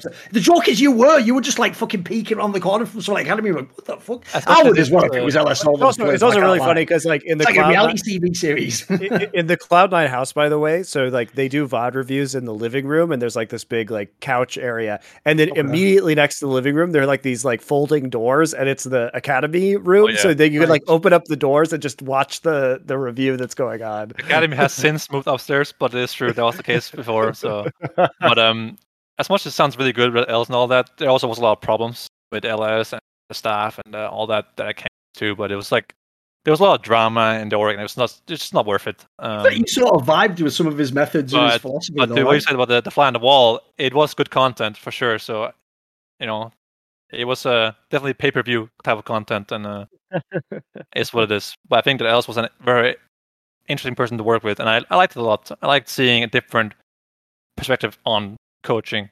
So coaches are always like about communication and teamwork and all being on the same page and doing the same thing, follow the calls, like that kind of stuff, and draft. And Ellis was just so much more individual. Why you buy that fucking pink ward? I told you to finish the moon stuff. Yeah, like literally stand fucking table, all kinds of pink wards, Exactly. But considering that you still have Max Waldo as the head coach, he was in Korea with LS. Like he's very much like cut from the LS cloth, right? So how much different is it with Max as the head coach instead of LS? Max is definitely very different than LS. He's despite them being good friends and all that, and some people call Max the LS disciple and all that. Max is very, very logical as a person. He just how do I say it? Think about this. How do I phrase this better so it makes a lot more sense? He really. Well, you're thinking. All I would say is, if I had to pick which one of the disciples, maybe Judas. Keep going. I'm not sure what that means. It's biblical references. Don't worry about it. Don't worry about it. Don't worry about that. I remember when people called me and Mithy Judas when we left Origin. The whole G2 Origin drama thing, and the fans were calling us Judas. It was. All I'm going to say on that one is a little bit of I flashback. think you dodged a bullet by getting out of that team. If you saw that team went after that, I think you probably made the right choice. Probably made the right choice. You think so? I mean, I have to. I'm still not that happy about how that happened, but that's a story for another day. Yeah, of course. Sure, of course. I think that Max is a good coach that tries hard to make everyone happy. I think he could be better in some ways. I think that Max is a good coach at League. He coaches the game well, but he isn't as good at the human aspect. Sometimes teams generally just lose to themselves because players just can't work together. They have personal disputes, or they have someone is tilting in scrims, and one guy hates it, but one guy doesn't want to say it to that guy, or one guy passive aggressive or something like that, right? Max isn't that good at handling that kind of stuff. So he's very good in a team where the personalities are very light, so to speak. But if he's in a team with personalities that have a lot of things to say and a lot of ego, so to speak, Max isn't as good at that. But he's getting better at it, so I'm happy about that. He's also very young, so yes, he's not as assertive, I guess. He's not as dominant. Yeah. Whereas LS was very good at putting his foot in the ground and slamming the tables, literally, and making sure people actually hear him, right? So I think both can be good, different times, different teams, and I think the biggest part about coaching is that different teams need different coaches. Some teams need a coach like Youngbuck that can just facilitate and ask questions and help the players reach conclusions, whereas some teams need someone to actually coach them and teach them how to play the fucking game, right? So good teams generally don't need a coach to actually coach them, right? They need someone to give advice and help them facilitate and reach the right conclusions on their own, and then just maintain the team.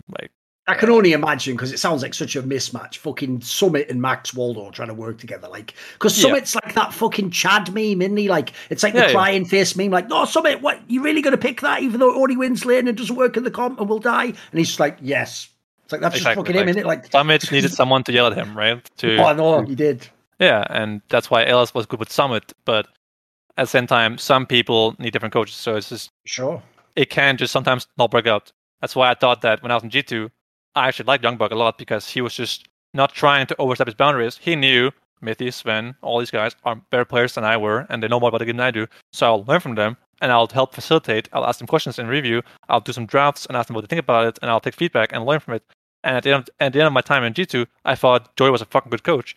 And then when he joined Fnatic, he was like, people there loved him. They said, Joey's the best coach I ever had. He's fucking insane, And I was like, fucking happy on his behalf, right? So I think different teams, in Fnatic, Joey was coaching them and teaching them how to play the game.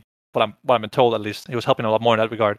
Whereas in our team, he was doing managing, he was cooking for us, he was doing a lot of things on the side while just helping us.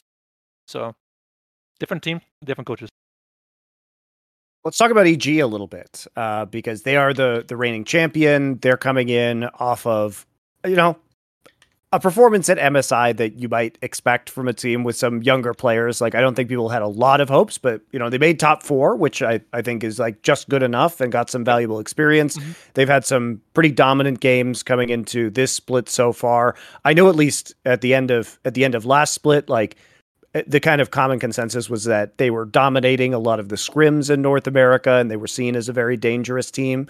So how's your opinion of Evil Geniuses changed? Because this split should be more competitive. Like Team Liquid underperformed, C9 imploded due to coaching / Summit issues, and you guys are running it back with what appears to be a much stronger roster on paper now that you're back in. Fudge is back in top, Jensen's in. So we anticipate that this is going to be a much harder title for EG to win. So what are your initial thoughts of them so far? I have always had the opinion that if you go to MSI and your team doesn't mental boom and implode afterwards, you will always come back and be the best team in summer. There's just no way you don't do this. Unless there's like burnout or personal issues, you will always be the best team. So that's it, right? I think that because of the practice that you get. Yes, you practice against the best teams in the world for a whole month straight. You play on stage, you get experience, you get to just play the game, and other teams don't. So that's the advantage. So I expect EG to be the best for a while. We had a slow start because of our whole bootcamp problems, passport issue, blah, blah. That's like our copium right now, that we're not the best team in the league. But I don't know what's going on with Team Liquid specifically. They are lucky to be 5-2. That's fair to say. Their FlyQuest game should have been lost, and they haven't played well in some of the other games. I think 100 Thieves is kind of going back to their old, like, Phelios, Orianna, Tank Top, Ornn, some of these Ornns. Like, it's almost iconic, Sunday playing Ornn, and then playing like this hyper carry mage comp that just does nothing and scales, and you just automatically win late game. It's also how they beat us in summer last year, I believe. They were playing this scaling comp with Orianna, Phelios, and we were playing like TF Varus, right? And we were ahead the whole game. Then Perks get caught, I get caught, and the game is lost, right? So 100 Thieves is looking stronger because they know what they're good at and what they aren't good at, and they're playing that style and they're winning with it. Whereas TL seems to be unable to figure out what their identity is, sort of having like an identity crisis. And then EG is just, they know exactly what they're good at, they know the weaknesses, they avoid them by banning champions like Kalista and Lucian sometimes, playing different champs for Danny, like MF, that he's actually really good at. And then they're just really fucking solid, and their best team that made it to MSI, got practice, and got even better. So EG is just by far the best team, with 100 Thieves a little bit below them, and then it's like Liquid is somewhere there.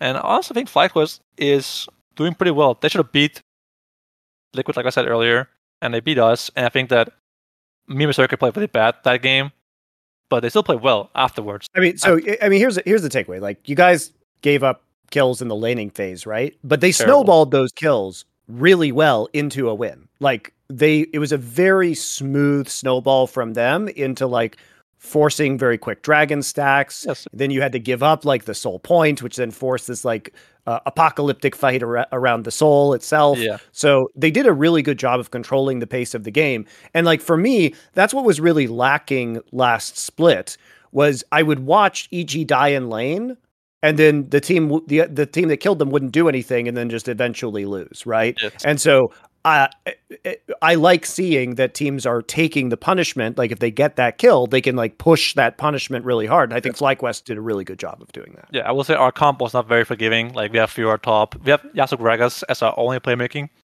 So if we're behind, they just need to tell themselves, guys, Yasuo is here. That's the only place that can make a play, is where he is, right? Because Gragas doesn't work without Yasuo, kind of. So once we fall behind, Braum can just stand in front of Gragas, and no one can do anything about it. So it felt like we were staring down this inevitable soul that we couldn't fight, because we have Fiora, and I'm fucking useless on Lulu if I lose lane to Braum, right? So I think they did well, considering, once they got that lead, we couldn't do anything to win. We had so little opportunities to fight that game. We couldn't win any fights. You didn't have a lot of agency, right? I mean, they have like a comp with, a Braum and shit, double carry comp, and we could never reach the carries with Gragas Yasuo. Couldn't win. We tried making plays in the Jason side lane. We got him once, but died for it. I think FlyQuest has been playing fairly well. Their throw against Team Liquid was really, really bad, though. Yeah. So they aren't super clean with it, but they did play well against us. So I think FlyQuest shouldn't be underestimated too much. I think they can make some magic happen. But yeah, I think the top teams is pretty clear right now for the most part. Like, EG's way ahead of everyone. Then it's 100 Thieves right now. Maybe us, we beat them, right? And then it's definitely like TL somewhere up there.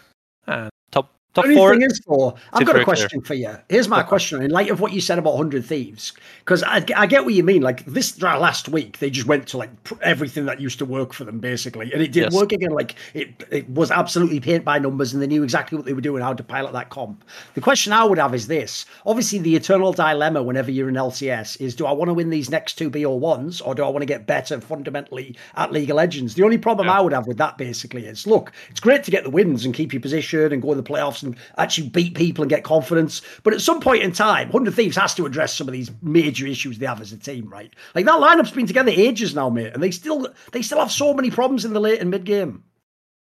Yeah, one thing that was really common back when I was in G2 was that we would always say, with this draft, we can beat HK or Fnatic. And then someone would say, but we can't beat SKT. And someone was like, yeah, we can. So why are we playing it? It isn't actually a good draft. It's a draft we can win with.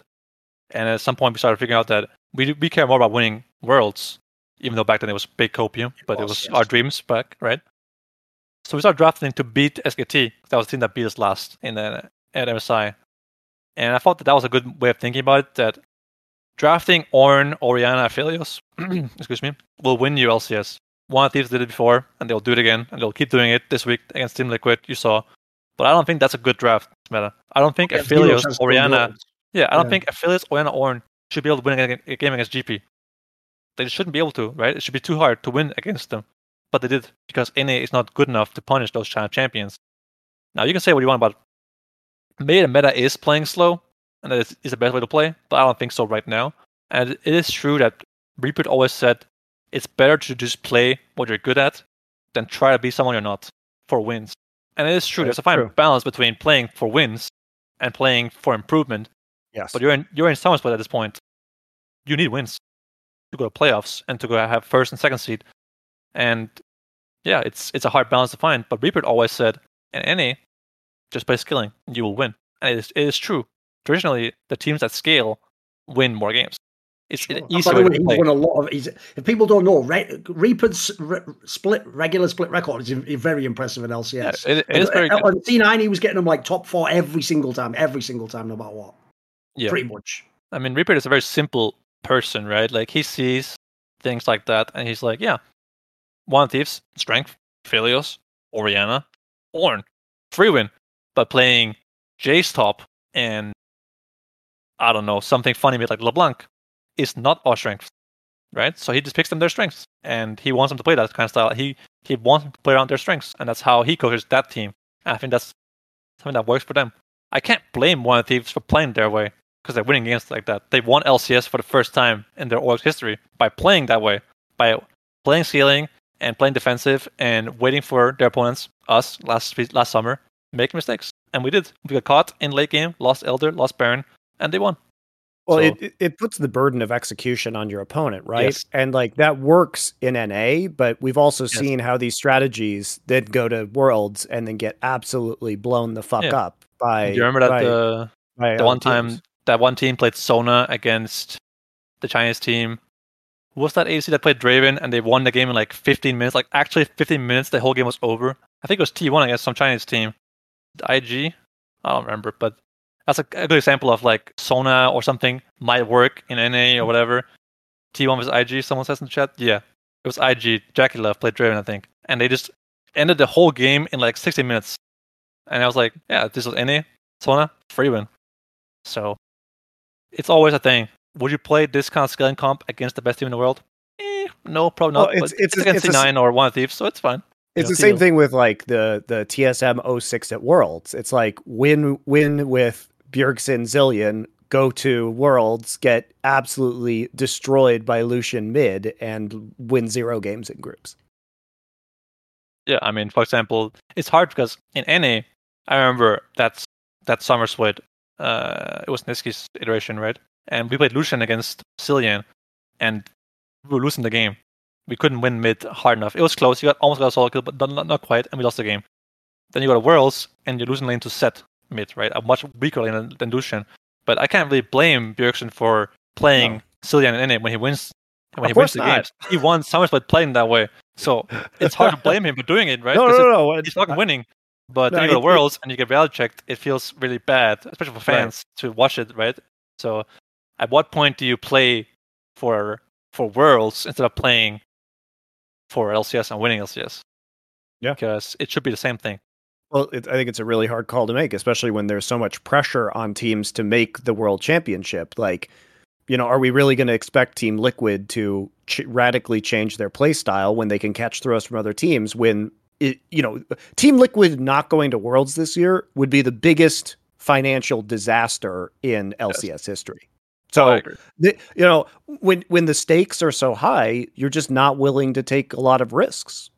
Yeah, watching the game right now, and yeah, he's down 30 CS to set. Without context, obviously, I didn't actually watch the whole game for why it's happening, but he's down a lot of CS. Whereas, see here, TSM versus 9, 20 summer. See if we can find this game. Wait, please. Not this game. 2.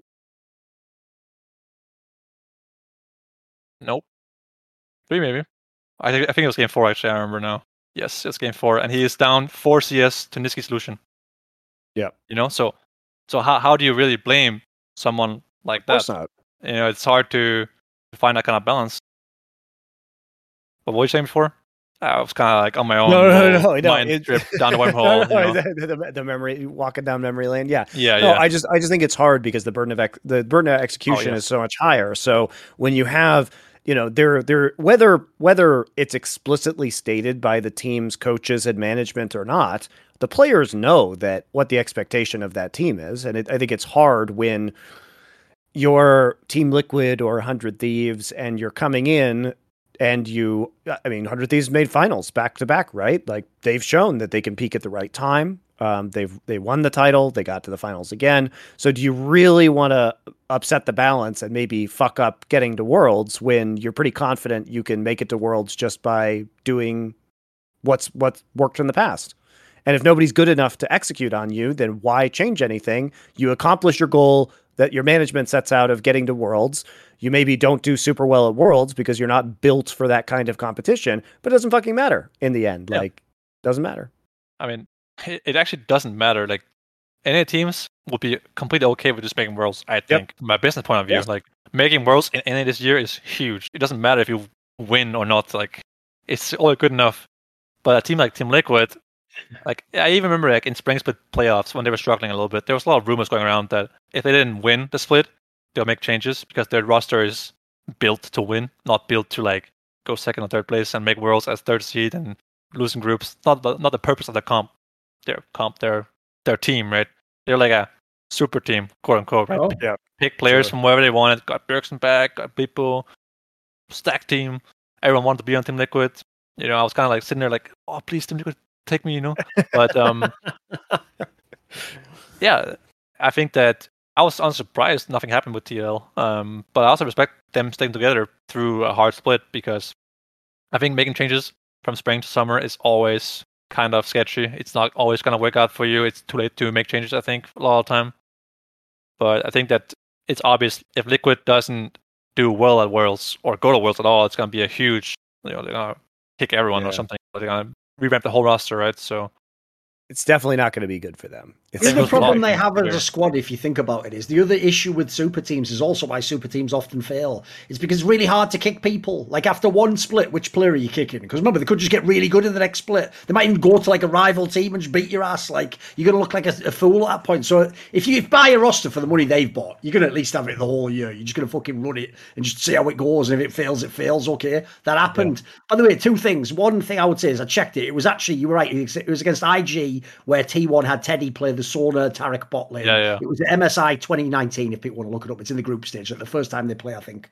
And the other one is what you were saying earlier, though. That's actually the tough part, though, because I know, at least from esports history, even in games where NA wasn't the best region, so most big esports games, there actually is a way bigger financial incentive to win anything that's viewed as the NA championship, because then any domestic sponsor, you can say to them, we're the champions of the country. Yep. So even if in Counter-Strike, that didn't used to be a big deal, back in CS 1.6, Alex Garfield used to tell the Evil Geniuses players, look, you just win the NA qualifiers so I can can say you're the best in NA, and that's all the sponsor cares about. Like that, essentially, if you had to weigh it up, look, as fans, we'd rather someone tries to make semis at Worlds and win LCS. But actually, business-wise, it's probably, if you had to choose, make round of 8 or just go out on groups and win LCS, it might financially be better to win LCS, as fucked up as that sounds. The only problem I have is I don't think that should apply. Maybe for TL, that has a logic. It shouldn't apply to 100 Thieves, though. One, you've already won LCS. It's not like it's some quest you've never completed. And two, you've already been to Worlds with this exact 5-man lineup. So who the fuck wants to go again and get grouped? You've got to go this time to do something in the playoffs. That's the only reason to keep the lineup together, aside from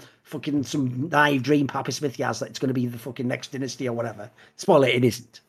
But okay. Yeah, I mean, I don't know. We'll see if they make finals again, Thorin. Like, I actually don't know if that's true. Like the whole winning NA is better than going to Worlds semifinals. It might be, because I don't know if sponsors like AT&T, for in our case, an American-only company, I think, would care if we go to semifinals in Korea. They would. I have no idea. I'm just speaking out of my ass here, right? So, but I wouldn't imagine they care a lot about it. But winning LCS, they probably like. We're on camera, getting a lot of pictures, and AT&T, let's go, boys. You might be in some stadium like MSG, like all the crowd. Right? They love that shit. Yeah, they eat that up. Of course. Maybe things like Red Bull or BMW would like it if we won. I'm sure they wouldn't mind. Here's what they really like, by the way, Thorin. They love to send some random ass executive to the event in NA, and that executive just like shakes the player's hand, shakes Jack's hand. Then they're like, "Oh, look, we're in Madison Square Garden. All the people are cheering. Wow, look at our investment." And then they just take the plane home or take the subway home. This boomer fucker into the crowd for one big hug. Like, "Oh, let's all get pizza together, yay!" Like fucking some shit hockey. That's really how it works. Which is why it's important that NA teams are going to really care about going to Worlds in NA. It's not because it's in NA. It's not because it's going to get the highest viewership. By the way, guys, Worlds in NA doesn't get the highest viewership because it's in a fucking terrible time zone for Asia and Europe, which are much bigger regions. Like mostly it's a terrible time zone for Asia, which is the biggest viewership region. But it is absolutely incredible for NA sponsors to just show up, be put in a luxury box in, a stadium. They're going to go to San Francisco and be in the Oracle Arena in a luxury box. And Riot and the teams are going to be like, "Here's your caviar, sir." And they're going to be like, "Wow, look at our investment. There are 15,000 people cheering for the esports." And then they'll go home happy. And that's it. And that's what matters. Do you think that there's a correlation between like Worlds mattering less for business perspectives, between like the fact that the salaries of players are so high that most teams probably are paid more in salaries than Worlds prize money? Oh, they do, for sure. I think Bjergsen makes more in salary than you even win if the team for first place at Worlds. I don't even know. What is the salary? What is the Worlds prize money? The Worlds like just over 2 million, and I think you get like a little bit gets added in from the skins or something. It's about 2 million for like the skins actually make a lot of money, from what I've heard. They get like $1 million. The word on the street is that the skins make a lot of money, even these days, for the teams that have nice skins. Skins like IG Kaiser, I'm sure they make fat bank off that kind of stuff. But yeah, I'm sure that some teams pay more salary than World's prize money for first place, right? So, sure. I wonder if that has anything to do with it, but I don't know. I guess. I mean, the prize money league was never really a prize money game. Yeah, it was. Yeah, I wonder if it should be. No. I think it's better to. I mean, it's better for the players not to have it be a prize money game. It's a good thing. No, it's the problem, Monty. There's pros and cons. Yeah, go give us your take. Why don't you like it, Sven? I mean, I like that it's sustainable and it's not just the best team that makes a lot of money. But I also don't like that we have this league format only, where we have 2 tournaments a year and it's only 4 teams in total. 1 at MSI and 3 at Worlds. 4, I guess, if you're Korea or China. So you never get to see like the pisters play against each other, right? You never get to see the low tier teams play against each other. So you never get to see like fucking Astralis play against TSM now and see like would it be weird? It could be fun to have like an open qualifier once in a while where maybe fucking Immortals makes a miracle run and then make it to fucking MSI and against some good teams, and you're like, oh, that would be fucking hype, right? But at the same time, if the league format is more stable and better for business, I get it. It's hard to say. I'm not a businessman. I know shit about it. So. Here's the thing, Sven. They thought it would be better for business. The whole premise was if we play more games and teams have a guaranteed number of games, it's easier to sell sponsors because those sponsors are guaranteed like a certain number of games. Like you're not going to be eliminated immediately. And sponsors do weaponize that against you, where they're like, even if you're really good, they'll be like, well, I just don't know if you're going to make playoffs. And if playoffs are the majority of the games or whatever, then they can argue for low value. So there is some truth to that. The problem is that it sounds good until the fans get bored, and then then there's no viewership, or the viewership declines like it has with LCS. And then you're in a bind where you're guaranteeing a bunch of games, but those games have low viewership because of the format you created. So then it just spirals down, right? So the logic was that's how traditional sports work in America. So let's do that. But the reality was maybe it did in some ways stabilize things for teams in the first couple of years, but once the viewership cycle starts to go down, it becomes really hard to get it back up, and then it becomes even harder to sell sponsors. So I think it's kind of what we're seeing right now. I'm generally not a fan, though, and here's the reason why. Just because I'm an extreme human being. I hate the idea that the majority of the money is already being paid out to the players before they even play the fucking game at Worlds. Like, they've already had the majority of the money in the ecosystem. So before we play the World Championship, let's make sure everyone's paid and taken care of. Now let's just have a fun tournament and see who's the best in the world. I want all the money to be on that bloody World Championship. I want the team that comes last place to not just be crying, to be fucking broke. I want you bankrupt on the street, you homeless piece of shit. Learn to play some League of Legends. I want Faker to say, fuck T1, I have $50 million now, mate. I won Worlds 3 times. I was in the finals. And I have my salary, you cocksucker. Meanwhile, instead, like, the people like Bjergsen just get paid like X million to be like, I'm just average as fuck now. Like, fuck that noise. Play for your money. My bad. Sorry for breathing. It's all right, don't worry. It's funny because... All I'm saying is don't ever come after Thorin's money. Listen, there's all funny games on League of Legends, but you come after a fucking guy from the Northeast's money, the fucking claws come out, Sven. Because I remember back in the good old days, of 15, 16, the prize money for LCS was like 50k euros, I believe. And back then, that was not just like a breeze for pro players. Money, right? Like, I think in Origin, I got something about 6k euros a month, I think. Something like that, 6, 7k. So 50k it was 50k split, so 10k each, right? But still, it was more than a month of salary. Yeah. It was good money. But nowadays, I think it's still 50k for LCS and LEC. But that's by design. Like Riot wanted the players to actually have stable incomes. Like this was very much intentional. I mean, it's a good thing. It's just funny, but back then it actually mattered. You're like, oh, nice, that's a lot of money, 10k in my pocket. Fuck yeah, right? And then nowadays it's like, yeah, this guy gets paid $1.5 million over there. I don't. Just want to say, like, if any orgs want to pay me $1 million, I'm here, right? I'm here for you. But yeah. So before we go, any final thoughts about any of the LCS teams you want to get out there? No, I think I've said what I have to say. I think the top 4 is gonna be interesting. Who goes to Worlds? If it's gonna be us, Liquid, or One of Thieves missing out on Worlds, or maybe 2 of us. But I think it's gonna be 3 of the top 4 guys. Right now, I think EG looks kind of locked almost already. It's obviously too early to say. I've been in teams where we were starting summers with 9-0 and then we lost, so you never know, right? But don't know how the meta is going to shake out either. You never know what happens. Like one bad patch and it's over for you. So yeah, I think it's going to be exciting to go to Worlds or to fight to go to Worlds. See who goes to Worlds. Phrasing is hard, but I think that I'm really enjoying playing support. It's like refreshing. It's a fresh breath of air for me as a player to enjoy something new, and I'm learning a lot more about both myself and the role and the game in general. So I'm enjoying it a lot, and I'm looking forward to playing more. Well, you certainly had a strong start. I mean, I think I expected you to have practiced a lot, but given your circumstances, I think for you having as good a performance as you had is very impressive already. So I'm looking forward to where it goes for the rest of the split. Thanks for coming on. We'll be back in a couple minutes, guys, with viewer questions for you without Sven. So we'll see you then. Thank you for having me, guys. See you. Good news. It's the viewer questions section. I'll again reiterate. Everyone's saying questions in Twitch chat. You are just screaming into the void, as you deserve. These are viewers, but it's technically the questions from people who buy the Grog coin, which, good news, though, is technically, thanks to the world, on sale. So how did they get it? Go to the Inside on Esports Discord, of course. Go to the Grog Coin Lounge. There'll be a pinned post there with how you get it. 25 Grog coins. You can ask questions. It's all great. We got to go through these somewhat quickly. It is, in fact, an American holiday, so I have to do things with my family. All right. Let's see here. What's more likely to happen first? LEC moves out of Berlin or Berlin getting good internet? I know nothing about Berlin internet, but I have heard people referencing it as very bad.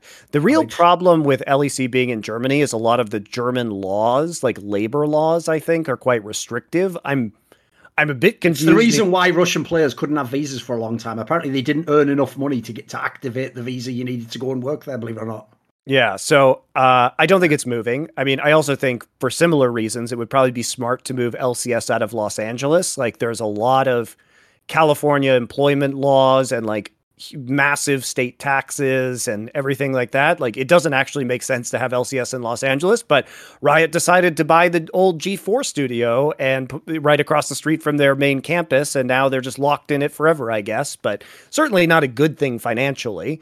You could definitely make an argument. I mean, obviously ESL like runs a lot of events out of Poland because it's like a lot cheaper. So I don't know. I don't think any of that's going to happen, if I'm honest with you. Don't think they're moving out of Berlin. Don't think they're moving out of LA. They made bad business decisions years ago that they're just going to die on that hill. So I think it's mental as well, because they never should ever have gone to Germany in the first place. The most obvious place always, genuinely, that's why I live here, is the Netherlands. Because it not only has the best hub airport in Europe, Schiphol, that everyone comes through. Admittedly, right now it's a nightmare because of all those bloody delays, but obviously that's not normally the case. And then secondly, it's fucking centralized, isn't it? It's got the best place to have the internet in Europe as well, because you've got amazing internet and you're right, centralized for all the scrims. So it has everything. It has everything you could want.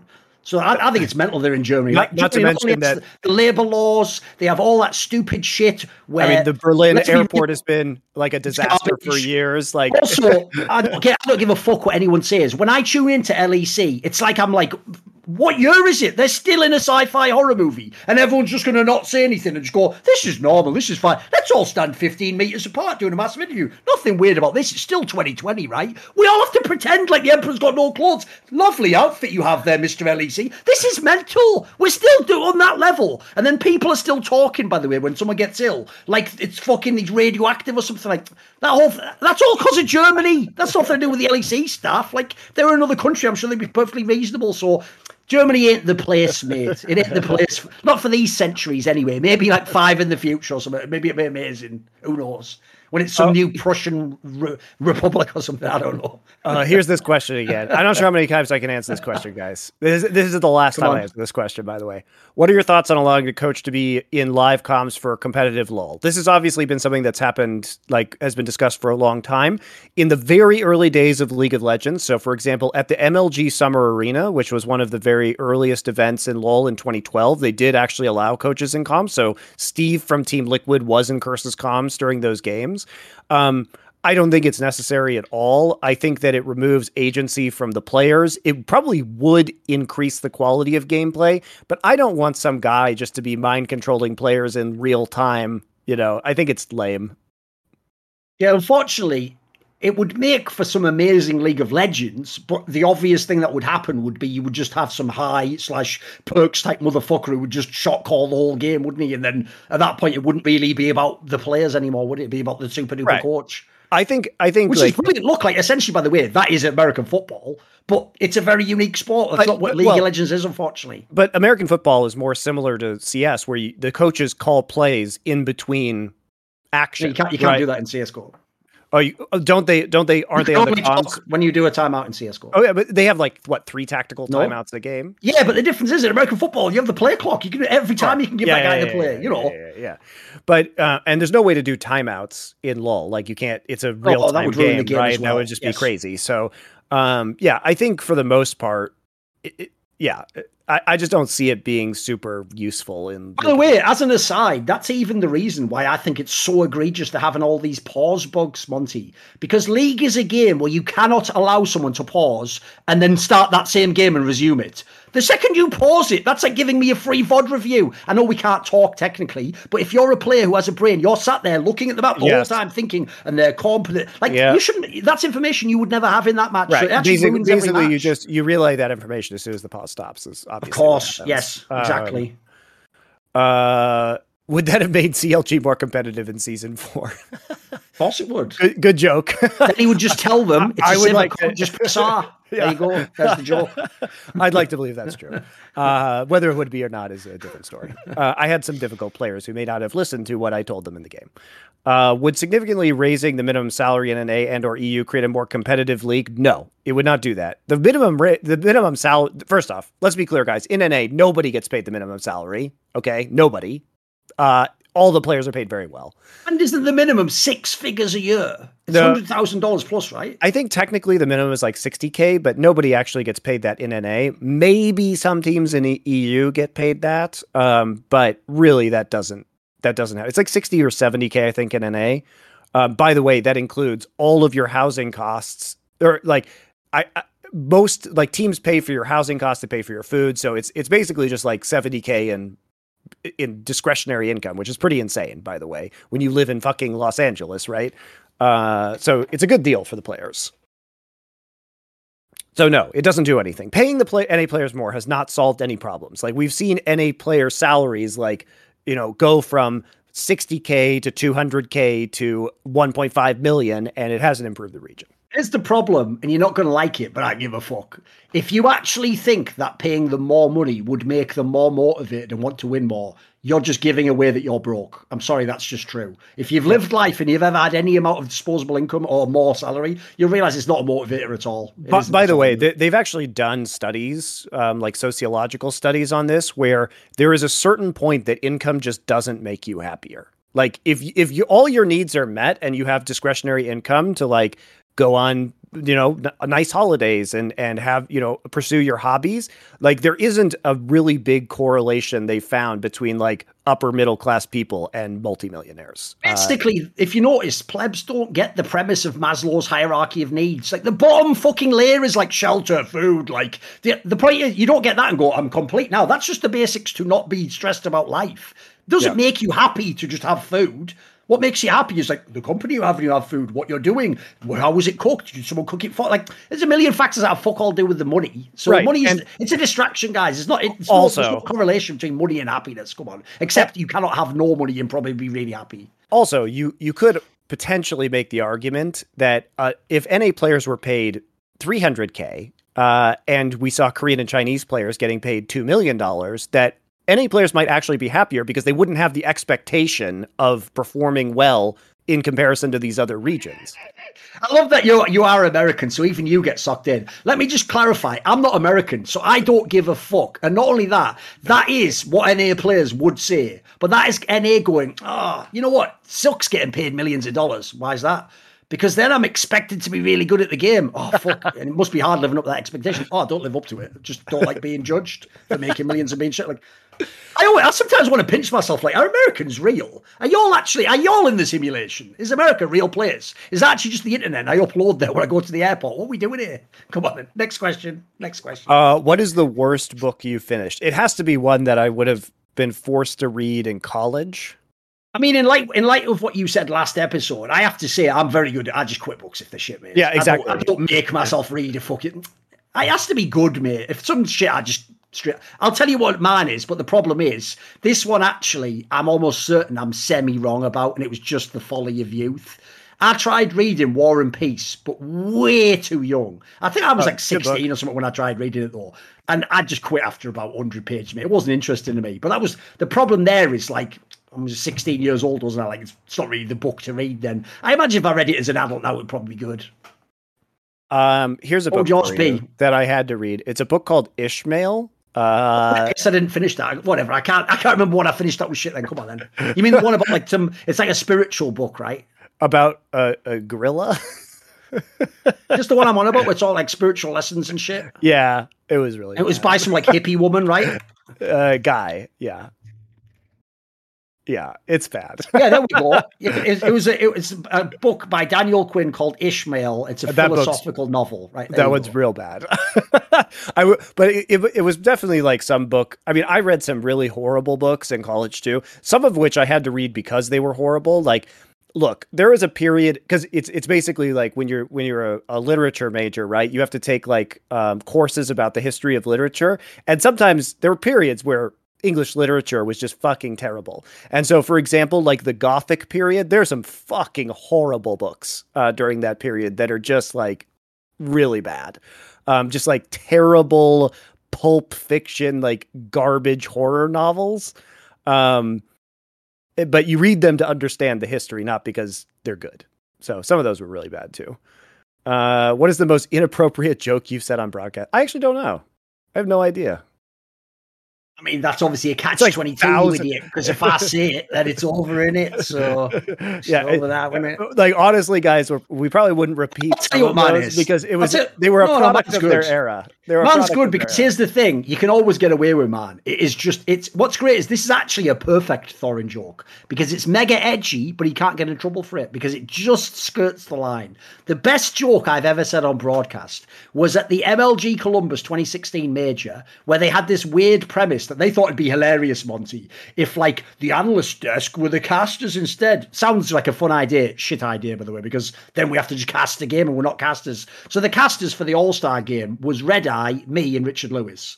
And in this fucking All-Star game, I had a joke where the new version of Nuke had just been released. And famously, Nuke in CS history is the more CT-sided map. You always win like 12, 13 rounds. And it's just like who wins 12 or 13 rounds wins the map historically, right? So because this version, they tried to even it up a bit, Red Eye goes, it's a lot more T-sided, this one. And I go, the whole world is, Paul.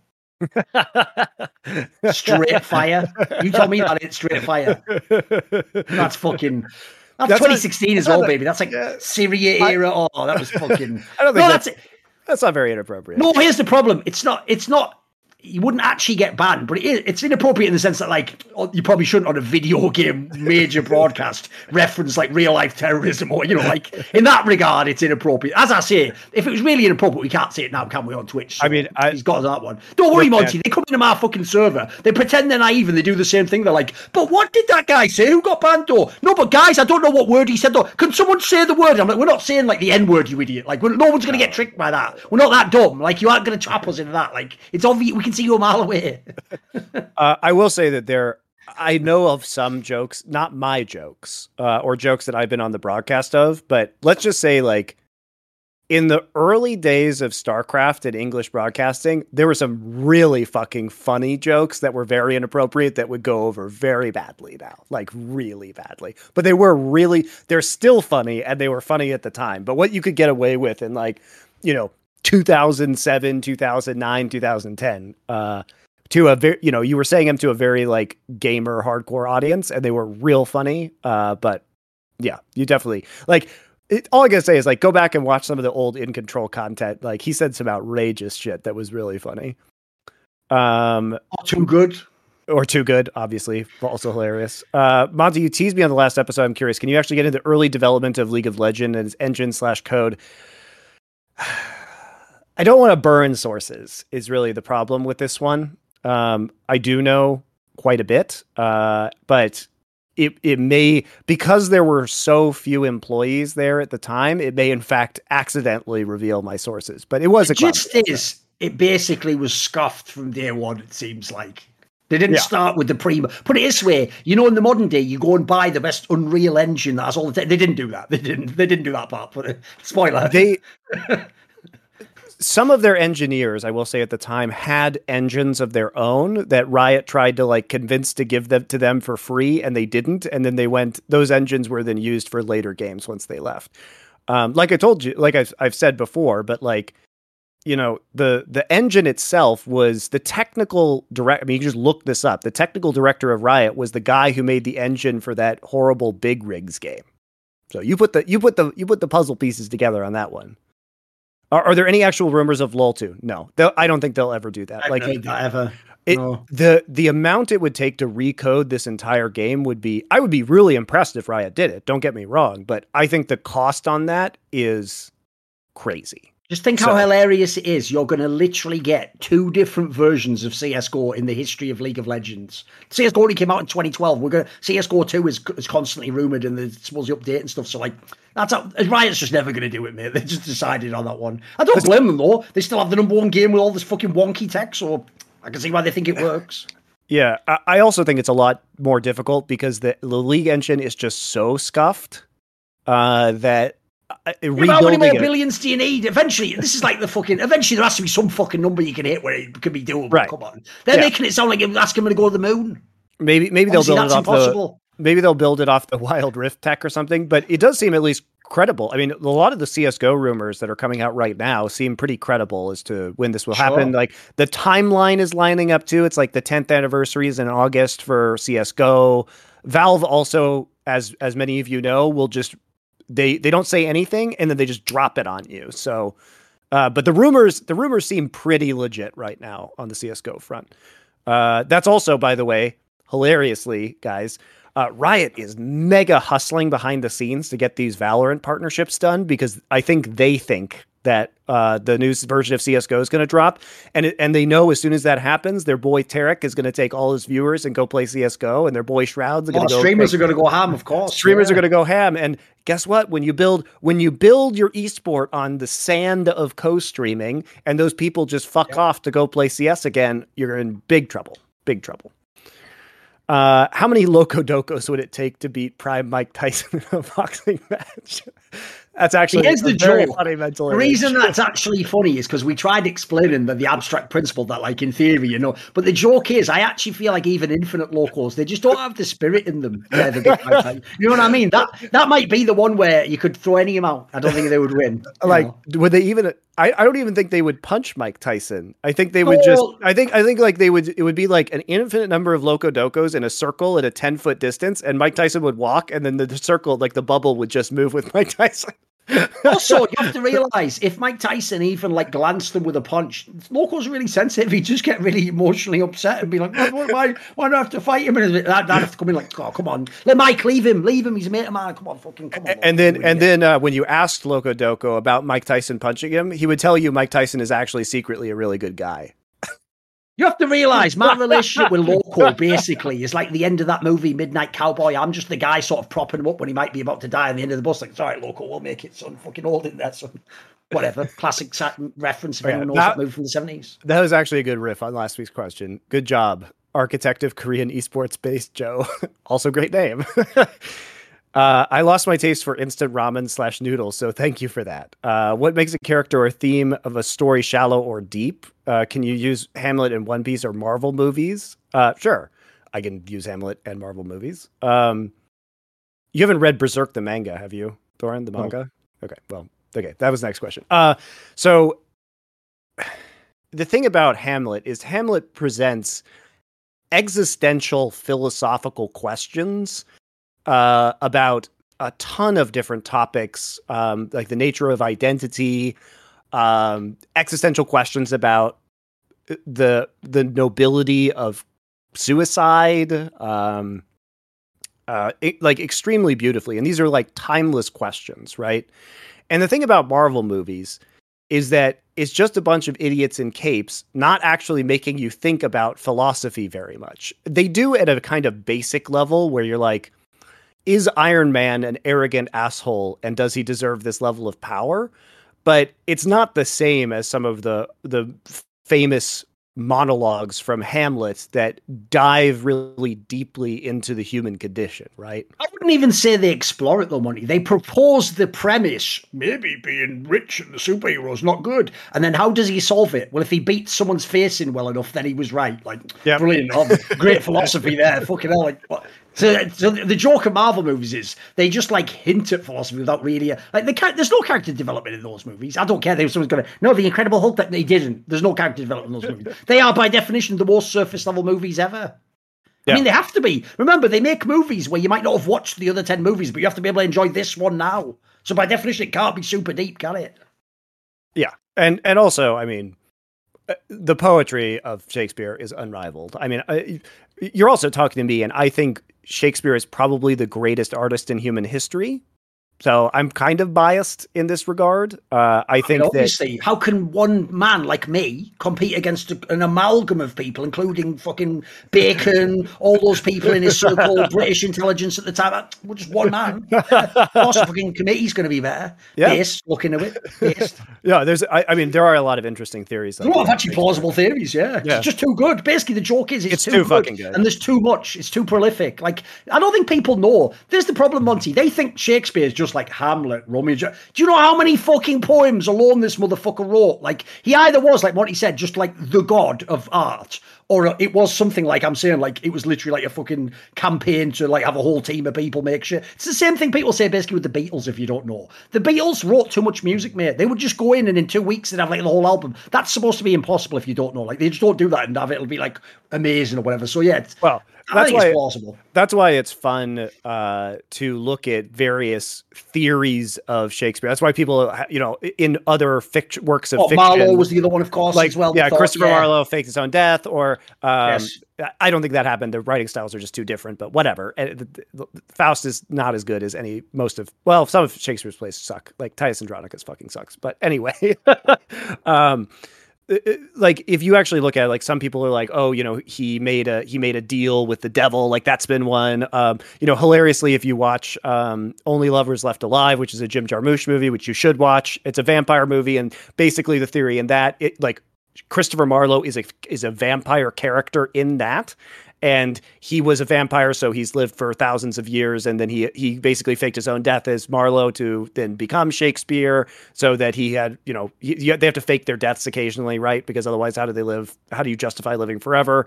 And so basically it was like, these beings that have existed for thousands of years are great artists because of the length of time that they've had to practice. So anyway, fun stuff. By the way, even if you don't like the play, there is a movie of Titus, though, that had Anthony Hopkins in from the 90s. Yep. That's worth watching. That is a good movie. I always go see Titus because it's fucking fun to watch because it's very bloody, but it is bad.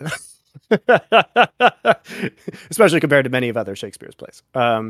Nelson said Scrimming T1 taught them in Excel how to close games quicker when playing bad games, and that only through directly playing against them would they be able to learn such a lesson. Why is he phrased that like that prequel thing, like only through me shall you acquire a power greater than any Jedi? What do you think is the reason teams are unable to learn these lessons? Like because here's the thing: they expose your mistakes that aren't punished it's hard to know that what you're doing is wrong if it's working and a team is not punishing you for it, right? I think that's the analogy, right? The analogy is this. Imagine you were in a scenario where you're training against someone in a combat sport, but they're in like 2 weight classes smaller than you. Well, now all of a sudden you might try techniques that aren't even well executed. You just have a weight advantage, or you're holding that guy down, or using brute force, or something like that. Like in that scenario, you don't really know if your technique is good. And when you fight someone at your weight class, you might just get tooled because you might be shit. You might have just been winning because of the advantage. Basically, I'll very briefly explain a scenario I've said in the past, but this is a principle I genuinely think teams don't understand because it's never been done by anyone else. The reason why the Brazilian team in CSGO, Luminosity, becoming number 1 is the most incredible story, one of the most incredible stories in Counter-Strike history. It's because they did it while living in the NA region when the other NA teams were like the 9th best team in the world. They weren't even close to the Europeans. So how did Luminosity practice like the 10th best team and become the number 1 team in the world? Well, they even said themselves they would intentionally look for what Monty's talking about. Moments where they're not properly punishing us here. They're not properly like defending something. I could just myself kill these 2 people and do a random play because they knew that's not basically practicing for the matches. Like what Sven said, that's not a draft that works against T1. That's not a play that's going to work against Fnatic at the time. So what they would do is they would make themselves do the correct play, whether it was like the most efficient practice or not. And in doing so, it then did work when they went against the real teams. The shadow boxing sort of approach did work. So I think in general, that's like a mad misunderstood concept. Like I think that's something that people need to do is you've got to sort of like go for excellence, as it were. Yeah, I think the problem is really that esports really just has a shitty practice infrastructure. Oh, it does. It's terrible. Because the real problem is this, Monty. At the base of it is a game and we all started it for fun. That's the problem. You know what I mean? Remember, if you're like an American football player, that stopped being fun when you were like 12, when you're on the school team and you have all the pressure and you're getting coached. Like, you're not 20 going, lol, I might just run it down in this game. That's not like that in American football games. So the problem we all have is 1 minute before you become pro, you're having a laugh, just flaming people and playing solo queue, aren't you? So it's unfortunately when it becomes serious, it doesn't quite become serious enough for me. I want people to make it like it's, dude. I know we're going to get them now, but I always wanted to have, like, you know, in basketball and the sports like lifers. People are just in the sport their whole life. They're a player, then they're a coach, then they're an old guy. I think that's sick. That's when games get really amazing, when people can put their whole life into it. Agreed. Is there a history of performance-enhancing drug use in esports? Yes.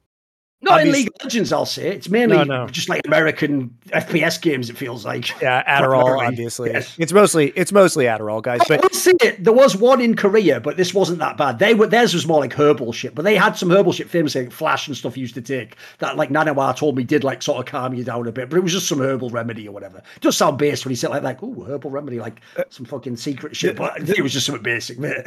As far as I know, most of the Adderall is also in like console esports. It's really hard as somebody who has taken Adderall, who does not have an Adderall prescription to do things like write college papers.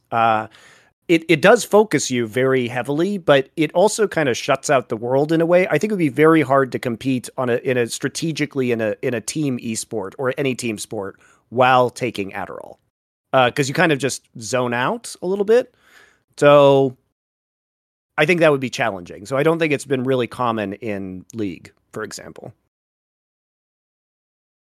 What was the worst or biggest misnarrative that the Riot desks domestically or at Worlds did that either missed the boat or done without the esports eye you two have? I think I've already made mine. Like, assuming we're going recently, I think it is one of the stupidest shoot yourself in the foot moments ever. That you could have a tournament, Monty, in which two of the top teams on opposite sides of the bracket are Faker and his literal protege who went to the other region, and you don't even make that storyline, even when they're in the fucking semi-final. You just don't want... At that point in time, that's the definition of looking a gift horse in the mouth. Like, you just don't want to win narratively, mate. You just don't care about this. It's really hard because... I think in my experience, there have been a lot of Korean narratives that have been missed out on because they don't, like, the producers just don't know the narratives because they don't watch all the games. And I'm sure it's even more true of China. An example of something you're thinking of? Look, I mean, I've heard a million weird shit like this player doesn't play this champion during the broadcast, and I'm sitting on the desk and I'm like, they definitely do, and they have, and they are quite good at it. And so it's like a million things like that because Riot insists on having casters who are not from regions with these teams cast those matches. And I in my experience, there are many mistakes that are made. Ideally you'd have a caster, you'd have a TriCast, you'd have a play-by-play caster, and then you'd have an analyst from each of the team's regions who could knowledgeably talk about them. But because Riot would rather play stupid political power games with casters on their broadcast rather than giving you a good product, you don't get that. I've also said my other favourite joke, because this was a classic one from LEC. When EULCS began, for the first 2 years, they never shut the fuck up banging on about how Fnatic were the Season 1 champs, even though the Fnatic that began the EULCS had 2 players that won the Season 1 championship and 2 players that lost the Season 1 championship in the same match. So how the fuck does any narrative then work of, like, they know what it takes to win? Oh, except for the other half who don't. Like, what are you even talking about now? Like, you've ruined that whole narrative, you idiot. Okay, what are your top 3 favorite cuisines and a must-have dish from each? Okay, mine are probably Thai, Mexican. Maybe like barbecue, American barbecue or something? I don't know, American barbecue. Korean food's probably up there. Japanese food's also pretty close. Probably I like Japanese, maybe. No, I'll do Korean. So I'll do Thai, Mexican, Korean. Thai, Pad Kra Prao, which is a street food dish with ground pork and Thai basil. And it's very spicy. Fry an egg in the wok on top. Very simple. You can get it in Bangkok, like any street corner. It's fucking so good. I make it myself. I used to cook in a Thai restaurant when I was in college. So Mexican food. Fucking love Oaxacan food in particular. Mole, black mole, especially on like enchiladas. Love that. And What else would I say? Korean food? I mean, how can you go wrong with fucking samgyeopsal, which is Korean pork belly? Just so good.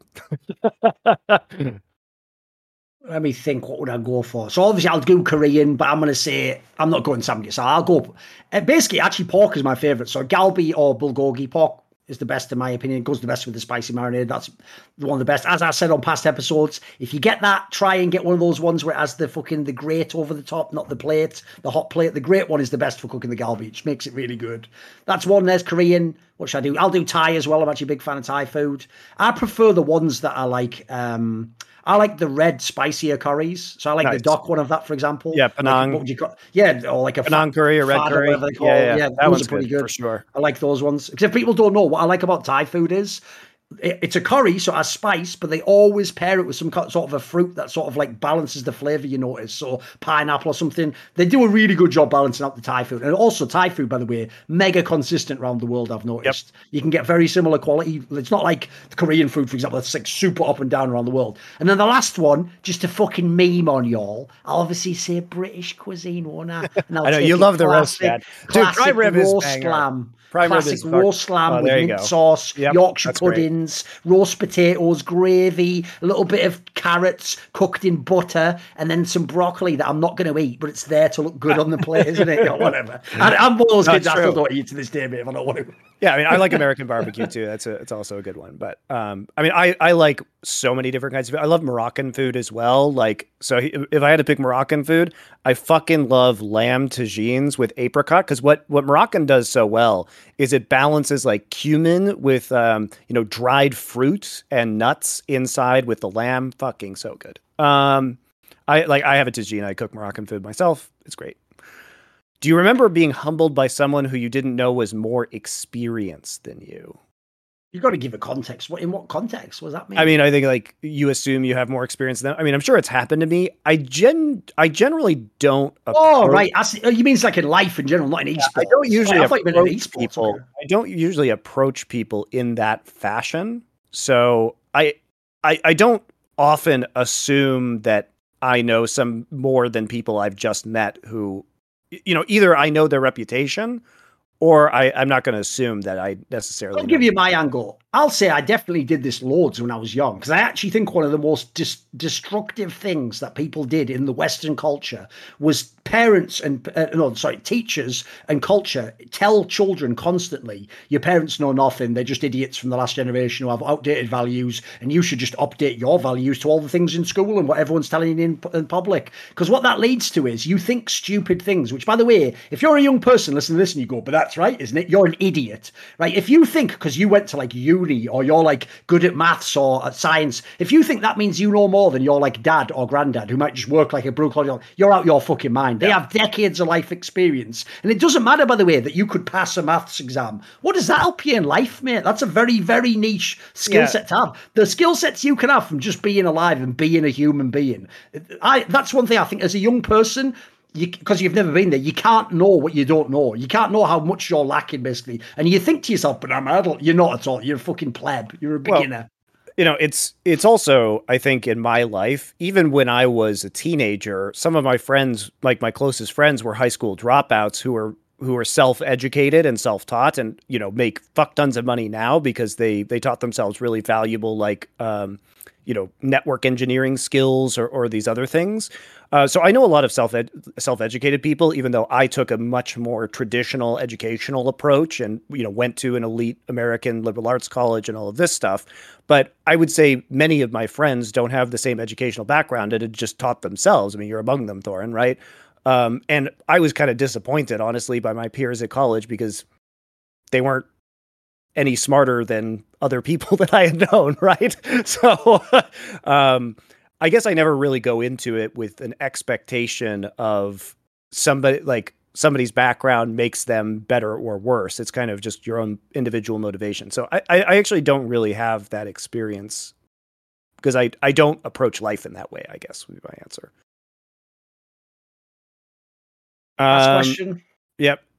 Guys, I'm sorry. We'll roll the other ones over the next one. Yeah. I just have to go. So this is 3-4 hours. Don't worry about it. Yep. If you had to assign percents totaling 100, how would you attribute the following elements to the general failure of the West on an international stage in League of Legends? Players, coaches, orgs, or infrastructure?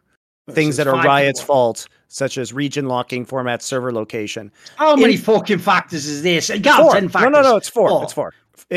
So players, coaches, orgs, or infrastructure. So things, those are all together. Those are things that are Riot's fault. Region locking, formats. So honestly, this is an interesting question. I actually think, having seen Overwatch League, that region locking is actually a huge part as to why Western teams are not good. And is that counted infrastructure? Yeah, that's counted infrastructure. Right, okay. Because they segmented the leagues. When Overwatch League, the Korean teams were really good in Overwatch because there was a high concentration of talent in Korea. But once Overwatch League started and all those Korean players came to NA and they were in one pool of players, we actually saw a lot of Western players improve, be able to even win Overwatch League titles on mixed rosters. And so I do tend to think that by siloing the regions, it really affects Western play. I think if Western players were in constant practice environments with LCK and LPL teams, that they would be competitive with those teams. So 50% to infrastructure, I would say.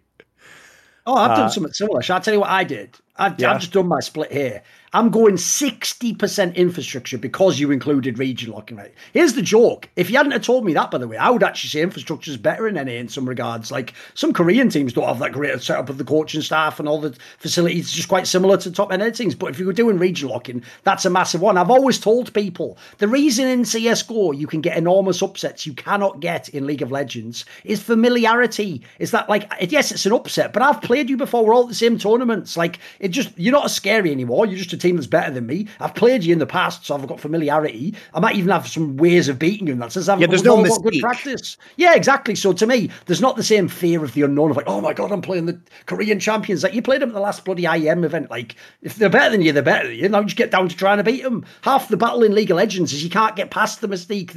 The aura around those Koreans pre-season 8 was ridiculous, wasn't it? Like, people lost against Faker before they even hit the first minion. It was ridiculous. So I would put infrastructure massive. I think that is the majority of it. As I say, I've always thought you'd have had, like, the best players, the Capses of the world. That's what you've really been robbed of, by the way, fans. Yes. Do you know how amazing their careers would have been if they were playing the top Asian teams every month? It would be fucking unbelievable. And if they were in a practice environment. It'd be so good, wouldn't it? Yeah, with better solo queue and everything like that, too. I mean, NA players are bad because the NA server doesn't have players on it, right? Like, if it had 3 times as many players, the NA players would be much better because the competition level. Are you ready? You're going to like this breakdown. I've gone 60% infrastructure. Yep. I'm going to put 30 for players because let's be real, there's not enough good players, as you say. Sure. And then just give 5 each to coaches and org because I think coaches and org are not at all the factor in any way. One, the coaches in Korea and Asia aren't that elite. They just have that insane cultural advantage where people listen to you by default because you're older. Like, we don't have that hack.